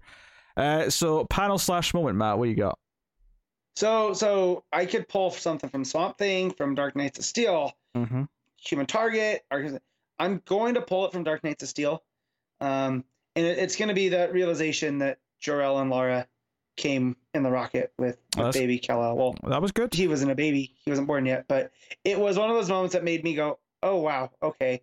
Because like you see them on the cover, but like I've seen that image of the Sullen, Jor-El, and Lara before. Doesn't mean that they're going to survive Krypton, you know? They did here, and it was a nice twist on things. Oh, for sure. There's a lot of books to take from this week, potentially. There's great stuff in Human Target, there's great stuff in Dark Knights of Steel. I think I'm going to go with Swamp Thing, though. I think I'm going to go with just the moment where Swamp Thing says Jennifer, and she looks at his eyes and says Levi, and then the run. Like, I think that moment, that back and forth, those few panels, is so good, and so much of it's in the art. It's really well done. So I'm going to go with that. Cover of the week is an intro. There's actually a decent amount of covers to pick from this week. Yeah. Some nice variants to a few things. Swamp Thing's got a nice variant. I like the Dark Knights of Steel one where it's Batman on the horse. It's pretty neat. Human Target's regular cover, very, very solid. Really nice design. But I think for the second month in a row, Arkham City's taking my cover of the week. That main cover, the 10-eyed man, just with the old Arkham Asylum font, but with just this sort of like glowing orange light on him. It really, really good. Just a nice cover. What you got, Matt? I'm going with Human Target. I just love that you know, you got the concentric circles leading to Christopher Chance's head, and then the hands of the Justice League International right there. It feels like an old movie poster. And I love that. Yeah, no, it's a really good cover. I remember thinking that when it was first revealed. All right, art of the week. What you got, Matt? This is the tough one, because I really love Smallwood's art in Human Target. I like Putri's art in Dark Knights of Steel. You have Jimenez with Batman. You have Parkins with Swamp Thing. But I think I was really, really surprised by Smallwood for Human Target. So I'm gonna go Smallwood. Yeah, this is a tougher choice this time. I think, you know, Putri's great. Jimenez is obviously great. Danny's really good for the book. But I think it's really between Perkins and Smallwood for me, and I think I'm going to go with Perkins. I think it's one of the Perkins' best issues yet. Even though Smallwood's art was phenomenal. So, but tough choice. All right, Matt, top 5 books of the week. Go. All right. So, number 1, Dark Knights of Steel. 2, Swamp Thing. 3, Human Target. 4, Arkham City. 5, Batman. All right, my number 1 is Swamp Thing. My number 2 is Human Target. My number 3 is Dark Knights of Steel. Number 4, Arkham City. Number 5, Batman. Yep. So, there you go. Pretty solid week all in. Not a huge week, very solid, but very solid in terms of quality. So let me then tell you what is coming next week from DC Comics. So we have Action Comics 1036. We're going to have Wonder Woman 781, The Joker issue 9. So I'll do that with Animal Man then as a Patreon book. Batman Urban Legends issue 9. Batman the Imposter issue 2. And issue 1 of that was so good. Yeah. So I would recommend. Wait, was it you to catch? No, it was Connor to catch up on that. Connor didn't catch it. I made sure I read that one because I asked you if I only had time to read X1. You said go with that one. I was very adamant. Yeah. Robin and Batman issue 1. I forgot this was coming, to be honest. I want to be excited for it. It's Lemire and Wen, but I also am like, I don't know. And I don't know. It's another Bat book. It's another Bat book. It's called Robin and Batman, not Batman and Robin. It's Lemire and Wen. You're going to read it, Matt. You know you are. Maybe if I got time. I Am Batman issue 3. Future State Gotham issue 7. Justice League Last Ride issue 7. Harley Quinn the Animated Series Eat Bang King Tour issue 3. Titans United issue 3. Black Manta issue 3. Superman versus Lobo issue 2. Batman Scooby-Doo Mysteries issue 8, Pennyworth issue 4 rounds out the list. Yeah, no, I've got. What am I looking at here? I'm looking at Action Comics, Joker, Imposter, Robin, and Batman. Yeah, I don't have a big week. You know what? Next week's actually a very good week for me. Well, if I'm not reading Urban Legends, then I can definitely read Batman or Robin and Batman. You know, so. Maybe. Go nuts. Read everything, Matt. Read. Do you want? No. Well, I can't do that anymore. I do not have the time. I cannot. While you're at it, read Titans United, Black Manta, Justice League Last Ride. I Also, wanted to read Black Manta, and I just got so far behind, and I don't have the time to catch up. Superman vs. Lobo. You can read that too, Matt. In fact, you know what? No. Batman Scooby Doo. You can read Batman. Matt is going to read Batman Scooby Doo for next week and give us a full report. If you want to throw some extra money my way to cover the cost, I will, because that cover is fantastic. Matt's going to do 1,000 word, not page. 1,000 page. Yeah. Christ, I knock out 1,000 page review, or 1,000 page. Good lord, I did the same thing you did. 1,000 word reviews back in my writing days, like they were nothing. Yeah. In fact, they told me I gotta parse them down. Because we don't need 2,000 pages on why Jason Aaron's store. That's fantastic. If you're opinionated on what you're writing about, 1,000 words is nothing. 1,000 pages, in other hands, another matter. That's a book. Yeah. That's more than a book. It's a sizable book. Yeah.